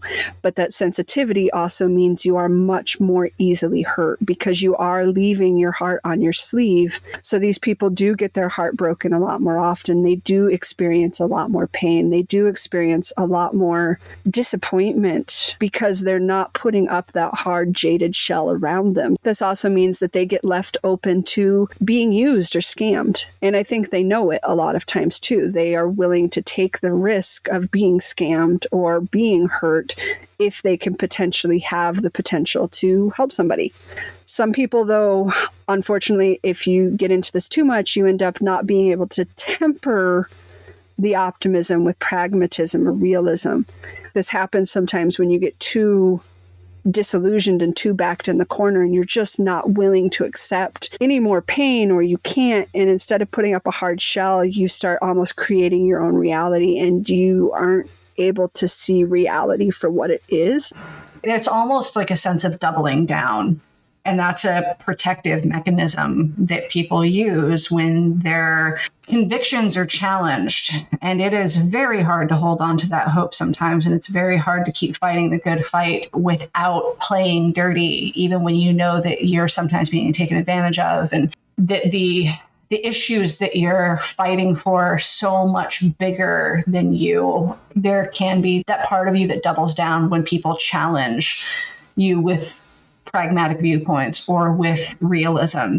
You can't afford to see it, because if you see it, you'll falter. And if you falter, it's game over, because it's really hard to come back from that. Another thing that can be hard from a relational standpoint is that because you are often the light bringer and you are the one keeping the hope alive, people start relying on you for that.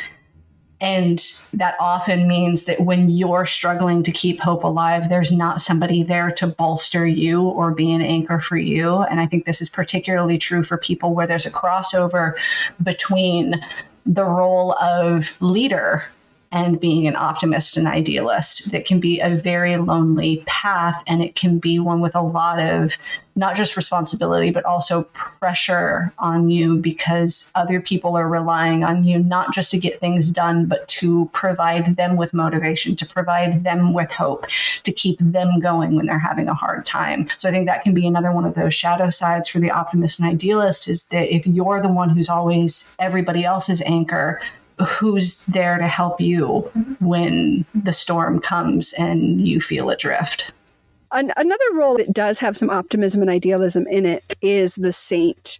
And the saint is, I think, a lot more personal on the optimistic, idealistic level. So when you're talking optimism, idealism, a lot of times you are more global, more general, and that can be somewhat specific. But the saint is a lot more hands-on, and they're a lot more pragmatic, and they are the person that does for everybody else. They are altruistic, self-sacrificing, the holy love and light. They not only want to help people, but they crawl down into the muck, mire, and feces, and they will help people. There's kind of an overlap between saints and heroes. They're the ones who are willing to do the work. We have views of heroes as being almost like demigods, whereas saints are much more down in the muck and the mire. They're not flying around with a cape and getting all the glory type thing. But I do think in terms of what motivates them, it's coming from much the same place. There's this desire to save others, to be the hero, to be the savior, along with wanting to help others and wanting to make the world a better place and wanting there to be justice in the world and all of those good things. I think there's also some shadow sides to the motivation itself. And one of those is that a lot of times people who are of this saint or hero type mentality, and I've seen this a lot in people that I think I would probably classify in that category, is that many of them feel that they need to do this work to make up for their own past sins or for their own mistakes or for their flaws, or they feel that they have to do this work to make up kind of by proxy for other people's sins and mistakes and flaws. So they end up kind of playing the role of the martyr, and that becomes part of their motivation. Over time, one of the things that can happen when you do play the role of the saint and you play the role of the hero for a while is that on some level, whether you mean to or not, and you probably don't, you can start feeling a sense of superiority over other people because you are fighting the good fight and you are in there making things happen and you are self-sacrificing and you are altruistic and you are putting yourself on the line and you're trying to be love and light all the time. And because you're putting in this effort that you don't see other people putting in, I think that is a natural byproduct when you play that role really intensely for too long, and that can become a motivation to continue with that path. But I don't think it stems from there. I think it's something that kind of tends to happen as a byproduct over time. And part of the reason why you can start to develop that sense of superiority is because when you are constantly rushing in to help other people or save them, you do get a lot of appreciation and you do get a lot of this hero worship, in a sense, from other people. And for a lot of people, not everybody, but for a lot of people who play this saint role, one of the other motivations does come from a religious background, or at least a spiritual background. You are compelled to do this work because of some higher purpose, some higher power that you are acting on behalf of, because your spirituality is really important to you. There's a lot of people who fall into this heroic saint type of role because it is so linked to their spiritual conviction and they want to improve the state of things. And this is not to say anything negative about the saint or the hero role either, because I feel like all of the masks we talk about, there are reasons in there to give you a sense of power, to give you a sense of control, to give you a sense of safety, to get validation, because these are all human needs. And for some of us, it is difficult to get these needs met because of our mental health history, because of our neurodivergence, because of the trauma we've experienced. And so we do have to play these roles or put on these masks in order to get the things we need to get. And luckily, like with all masks, the saint and the hero also has a lot of positive effects because of it. So just like all of them, the motivation is mixed, but you do end up helping a lot of people. And I would say there's a lot of crossover in some ways between the saint and the warrior. They are definitely different people, but both of them are willing to get down and dirty to do what is needed. They also are very, like Ivy said, you do tend to sometimes get that sense of superiority, but that also comes from the warrior. And I think it stems a lot from that same place as well, that you're seeing the dirty, dark side of life and you are actively interacting with it. And that changes something in you and it affects your ability to connect with other people. But you are in the muck and the mire, and you are helping people, and you're inspiring people, and you're loving people. And a lot of these saint heroes are willing to help those that others would shy away from. Sure, I'll go down to the homeless shelter once a month, as opposed to, no, I know these people. These aren't homeless people. That is Sally. And this is Frank. And you know who these people are because they are real to you. And you have a heart-to-heart connection with them. It goes beyond just the general, I want to do good in the world, but I want to make a difference for that person. I want to change their life. I want to help save them. The other thing with the saint and hero type is that they are always willing to step outside of their comfort zone in order to help. They generally are willing to do almost anything if it means helping other people. They are tremendously generous people that will go out of their way for complete and utter strangers without even a second thought. They're the first ones to show up. They're the first ones to volunteer. They're always first in line to help and be present for other people, which I think is a phenomenal aspect of this role. And it's another one of those ones like the optimist and idealist that I really, really admire, because that takes so much energy and so many of your resources to give of yourself that completely. And the fact that they're able to do it for so long is actually really astounding, because most of these people, this becomes a huge part of who they are at a very fundamental level. One of the other things that is positive as well for these people, more on a personal level, is that they end up learning a lot of really valuable skills, because often to rush in and save other people or to help other people with things, you end up picking up skills along the way. They also end up developing very good networks for resources, which is very beneficial for them when they are helping other people. That's one of the benefits that benefits everybody in this scenario. They know people on other sides of the world a lot of the time who can help somebody out. Now, on the shadow side of things, though, unfortunately for a lot of these heroes and the saints, this isn't something you just do outside of the home. This is something, like Ivy said, it becomes your life. And so a lot of your relationship dynamics get skewed. Because when you are the savior and you're the person saving and you're the person helping and you're the person doing for somebody else who has less, that puts you in a position of power. That puts you in a position of authority. Even if you're not seeking it out, it just does. And it puts you in a position where other people depend on you.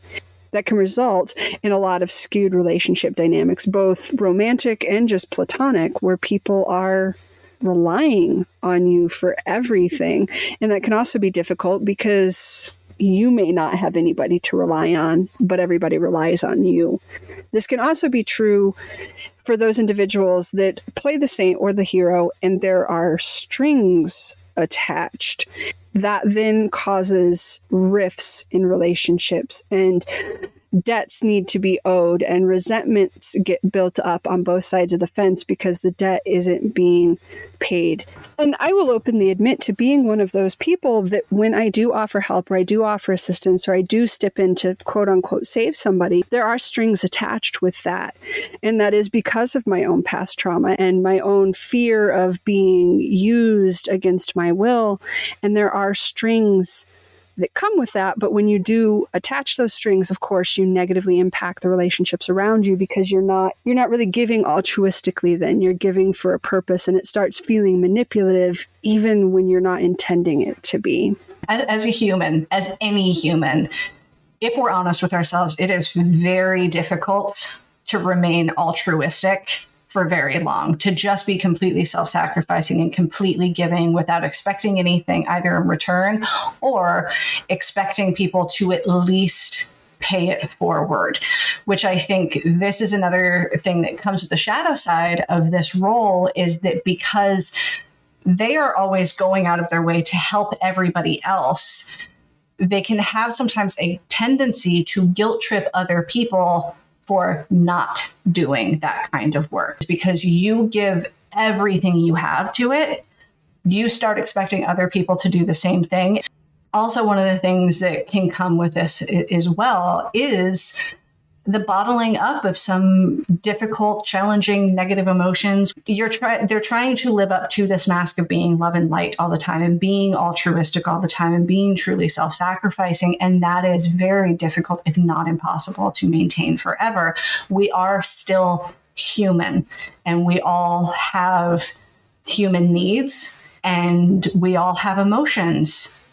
And I think that these people are much more likely to bottle up emotions that they perceive to be negative. One, because they don't want to burden other people, but also because they are love and light. And I have seen this in a lot of people that I've known, is this attitude that I have to be love and light all the time. I cannot feel envy. I cannot feel resentment. I cannot feel anger. I cannot feel these emotions because I have to be holy. I have to be pure. I have to be love and light.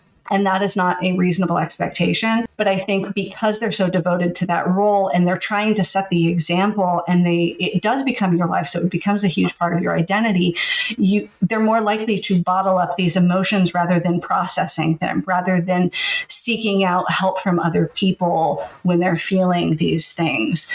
I think it can become very damaging internally when you're trying to be love and light all the time and not giving yourself any leeway to just be human. And I think also one of the other downsides is that because this is your whole life and you are giving everything that you have to these causes, it's almost impossible not to base your sense of worth and your sense of self-esteem on your ability to save and protect and assist and guide other people.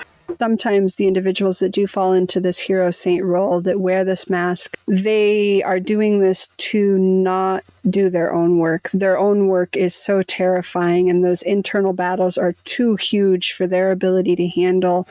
And so they're trying to process it, but through other people. And that does mean when that other person is lost or fails, that is extremely damaging to them, because it's not just the relationship that was built, but it triggers back onto all of the stuff that they have not been able to work with or process yet. Another role that also doesn't necessarily always do the work and tries to divert away from it is the magician.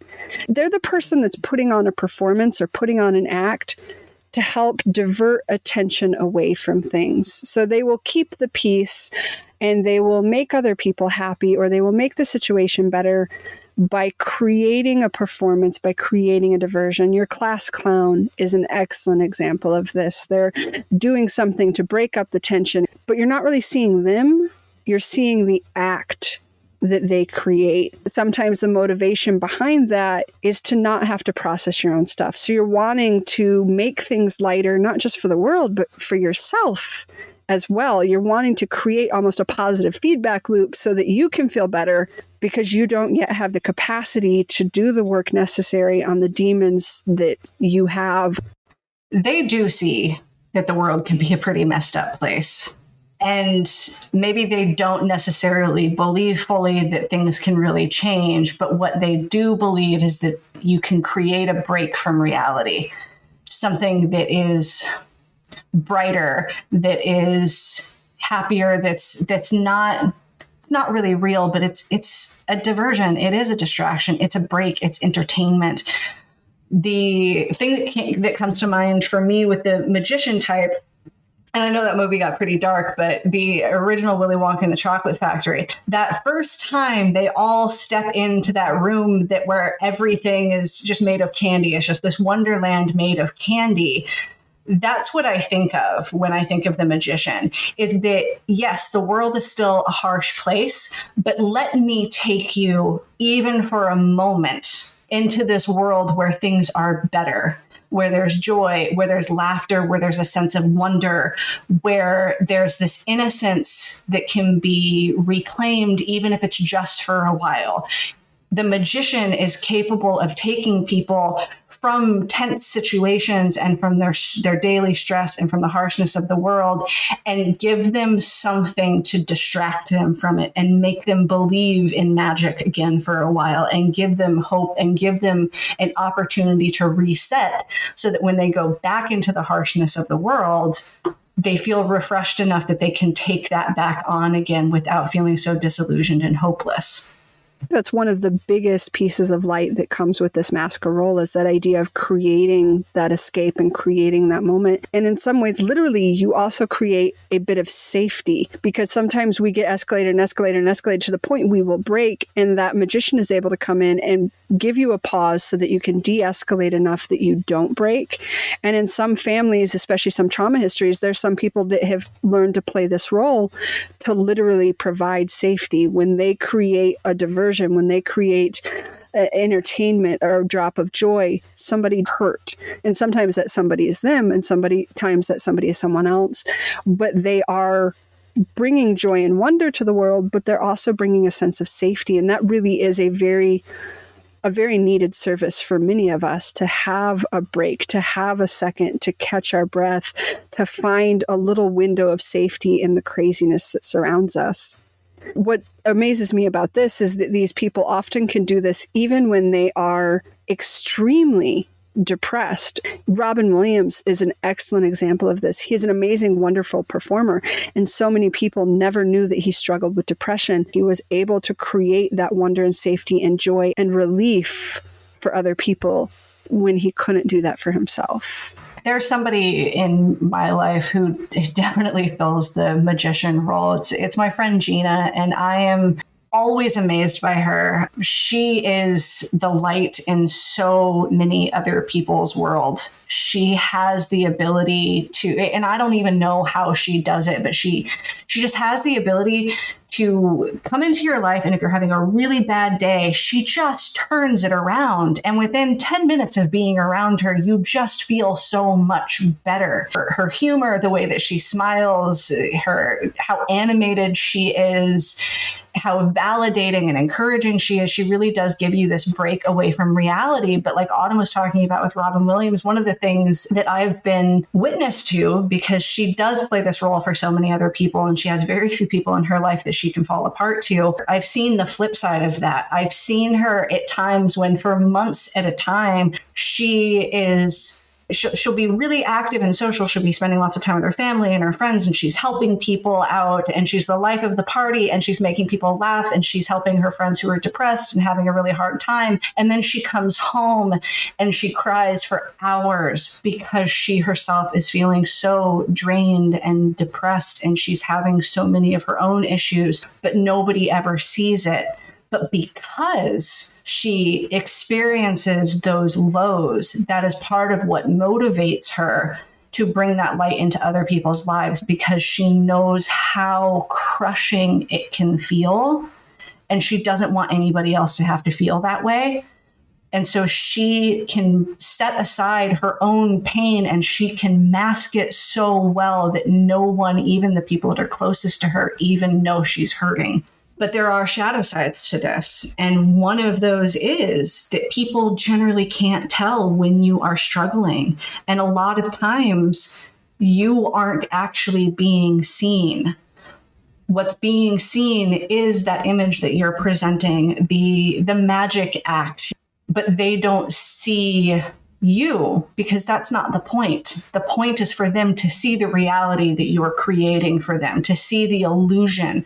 And they're so reliant on you for this break from reality that you are not getting that for yourself a lot of times. And sometimes when those people do get a glimpse and they do see you struggling, if you've been the one who's been bringing them up and creating this reality for them that they need in order to function, and they see you falter and they see you cry or they see you struggle or be exhausted, they can't handle seeing that because they need you to be this role for them. And so sometimes you get people who are resentful when you are no longer filling this role for them. And so that can give you a very jaded sense when it comes to relationships, because you don't know who you can actually trust. You don't know who actually really loves you versus who's there because you're putting on a good show.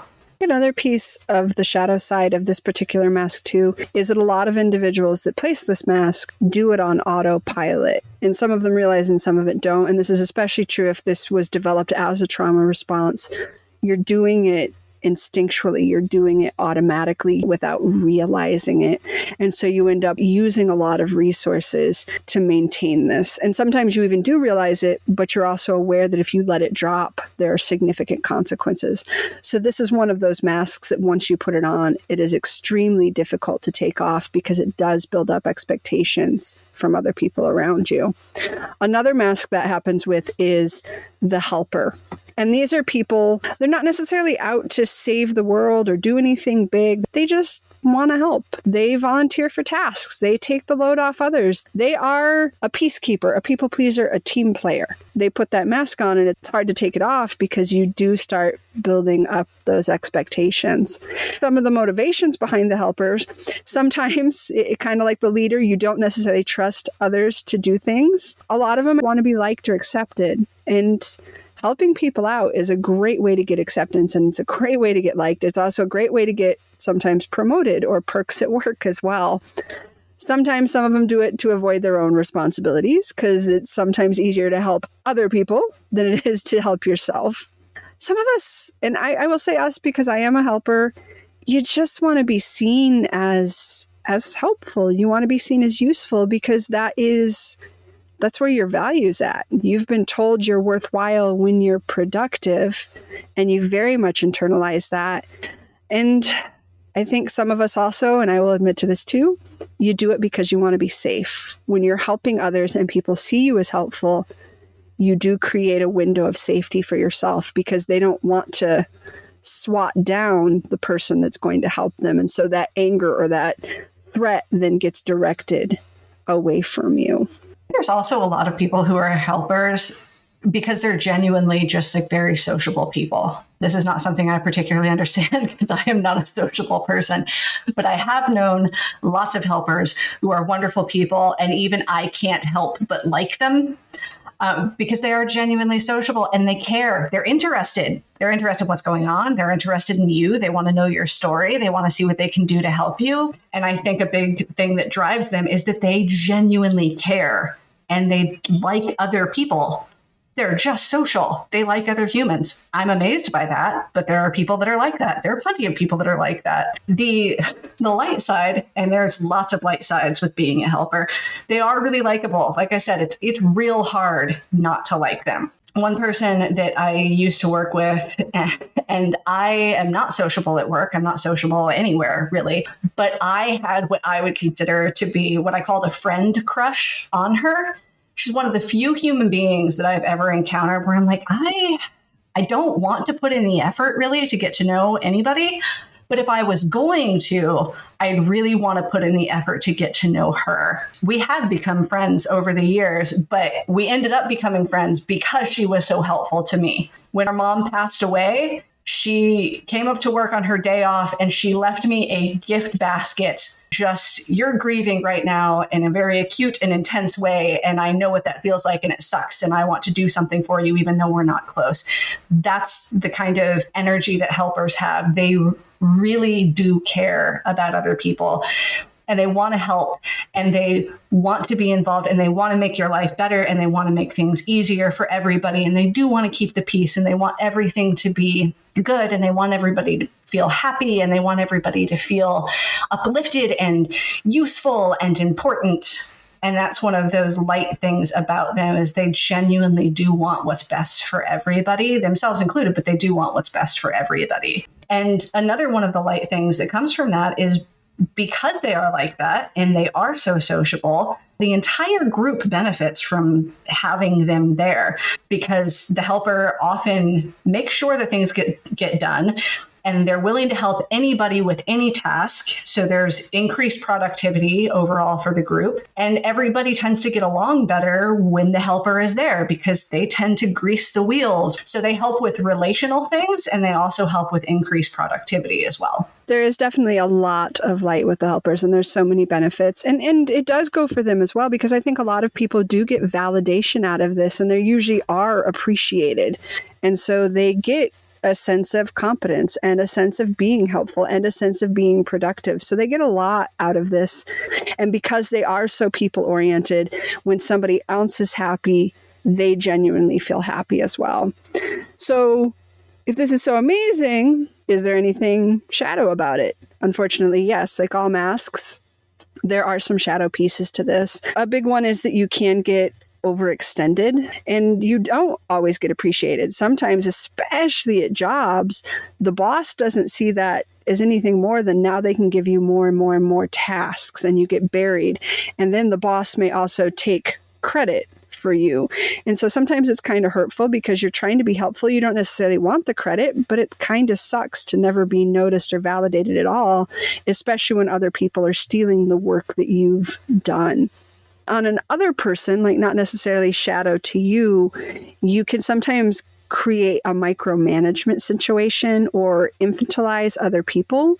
Because when you are helping, you are a little bit involved, you got your fingers in all the pies. Sometimes people can't move forward without you because you hold the critical components and you hold the critical knowledge, and you're not delegating because you're trying to take some of that responsibility from them. Nobody can move without you, and that can cause some issues, especially in work environments.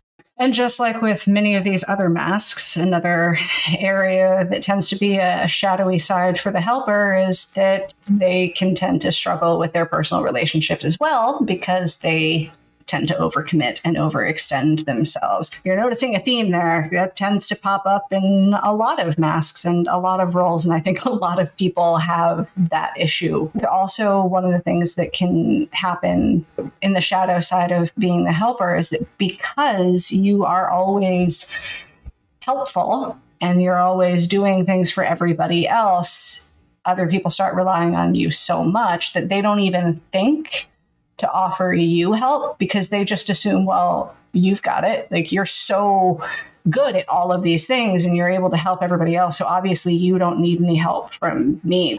So you don't generally get the help that you need a lot of times. And that can leave room for resentment to build. Because again, like, when you overcommit and you're overextended, you get exhausted, and it would be real nice to get some help. But if you're the one who's always helping other people, especially if you don't trust other people to help you, you can start feeling resentful about all of the responsibility that's on your shoulders. The last mask we're going to talk about today is one that you didn't necessarily choose, but was maybe handed to you. And we're going to be calling this one the proxy. And this is basically when you are living someone else's dream for you. You're being successful to a parent's dream or a lover's dream or a loved one's standards. You are playing out somebody else's role that they wrote for you. And a lot of time, the motivation for this one is to maintain that relationship with the loved one. Most often, not always, but most often, this comes in the terms of a parent creating an ideal for their child and that child living the ideal. And people may wonder, well, why are they doing that? They could be their own person. They need to march to their own drum. But they're doing it because they value the relationship with the parent. They value the relationship with that person. And a lot of times they're grateful for what was done. A lot of the negativity that comes in behind the proxy is from white culture, where we think you need to be your own person and you need to be independent and you need to create your own identity. And there are very much valuable aspects of that, yes, that are very mentally healthy. But that is not everybody's culture. And even within white culture, that is not what everybody values or what they want to do. Sometimes parents do sacrifice themselves so much. They work 3, 4, 5, 6 jobs so that you can go to college and have an easier life.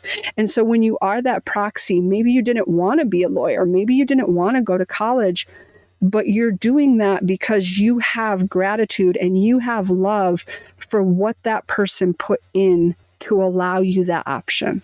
Another one of the things that can motivate it is not only just fulfilling those expectations and fulfilling those dreams of whoever it was that did sacrifice so much for you, but also I think a lot of people, they end up taking those paths as well because those paths provide opportunities for them to be financially successful and secure enough that they can give back to whoever it was that supported them. They can buy their parents or their grandparents a new car, or they can help them with their bills, or they can buy them a new house, depending on how successful they are, those sorts of things. Sometimes part of the motivation is the path that they want me to take will provide me opportunities to have a lot of financial security and success, which would allow me to pay them back for everything that they did for me. And it's not necessary. Like, I'm sure some of it, for some people at least, is kind of a sense of obligation, but I think there's also a lot of people who genuinely have so much love and respect for this person, and they want to honor them by showing their gratitude in a very tangible way. They want to be able to provide an opportunity for that loved one to have a better life moving forward, so they don't have to work so hard anymore. They don't have to struggle so much anymore. you are also generally successful at whatever it is that you have decided to do because you gave it your all and you followed that path and you were so supported in that path and given so many resources by that loved one who sacrificed on your behalf. You also get the positive reinforcement of being the golden child. You are everything that your parents could ever have hoped for.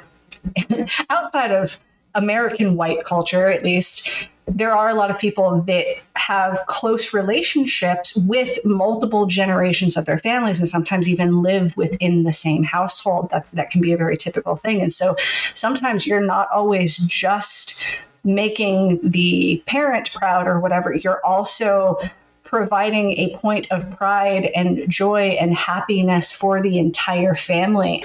When you are the person who, for the first time in generations, is able to do that and willing to do that and can be that success, like that is not just creating pride for the person who was sacrificing on your behalf. It can be a point of pride for the entire family as well. Another piece of light that goes into motivation as well is when you do follow somebody else's dream, it is easier, especially if that dream is a path that will lead to societal success. You know, we talked about the warrior that wants the rigidity or the structure or the code to make their life simpler. I think it's the same piece here.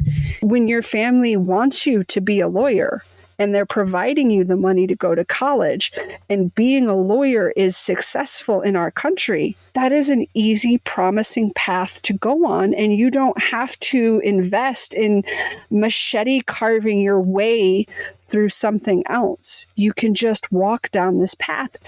But again, this is not for everybody. I think culture plays a lot into this, but there's a lot of other personal psychological factors as well. And so this can come with shadow pieces, especially dependent on how that parent or loved one is attempting to get you into the dream, because this one can border on creation of trauma and invalidation and some serious psychological issues for people. Even when it's done lovingly, even when it's done within a culture where it makes sense, it can still cause some issues, unfortunately. And part of that is that you don't necessarily get to be your own person or live your own dream or seek out your own ideal. And one of the other shadows that comes with this is it's a lot of pressure. It is a whole lot of pressure to fulfill somebody else's goals and live somebody else's dreams.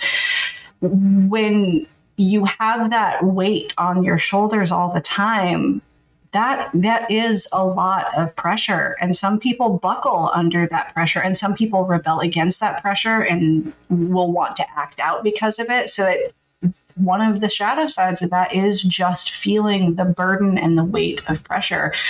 And it can also give you the sense sometimes that your worth is based on your accomplishments.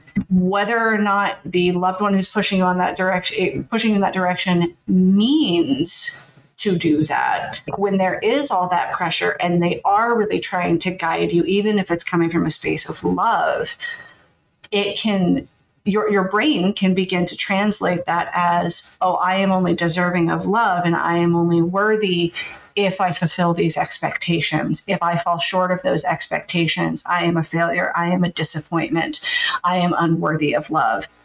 One of the things that can happen as well is that at some point in your life, you may go through a significant identity crisis because people change over time. And while maybe when you were younger, you were fine following this path and you wanted to follow this path, or you were at least neutral about it, or something, like you were cool with it on some level, you may reach a point in your development as a person where you've been through enough things or you've worked enough time in this field and you discover that you hate it.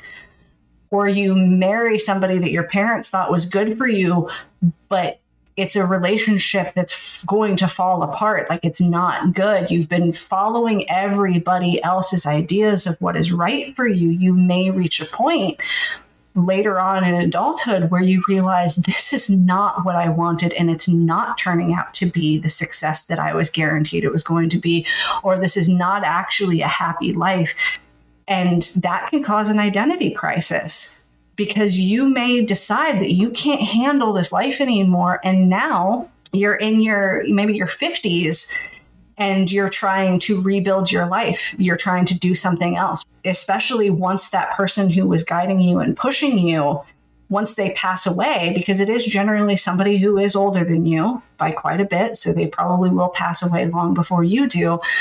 Once they pass and that pressure is no longer there and that voice is no longer there telling you what you should be doing and what you need to be doing, that can prompt that identity crisis to begin as well, because now your reason for living this life is not there anymore. And if you weren't really happy with that life, well, now what?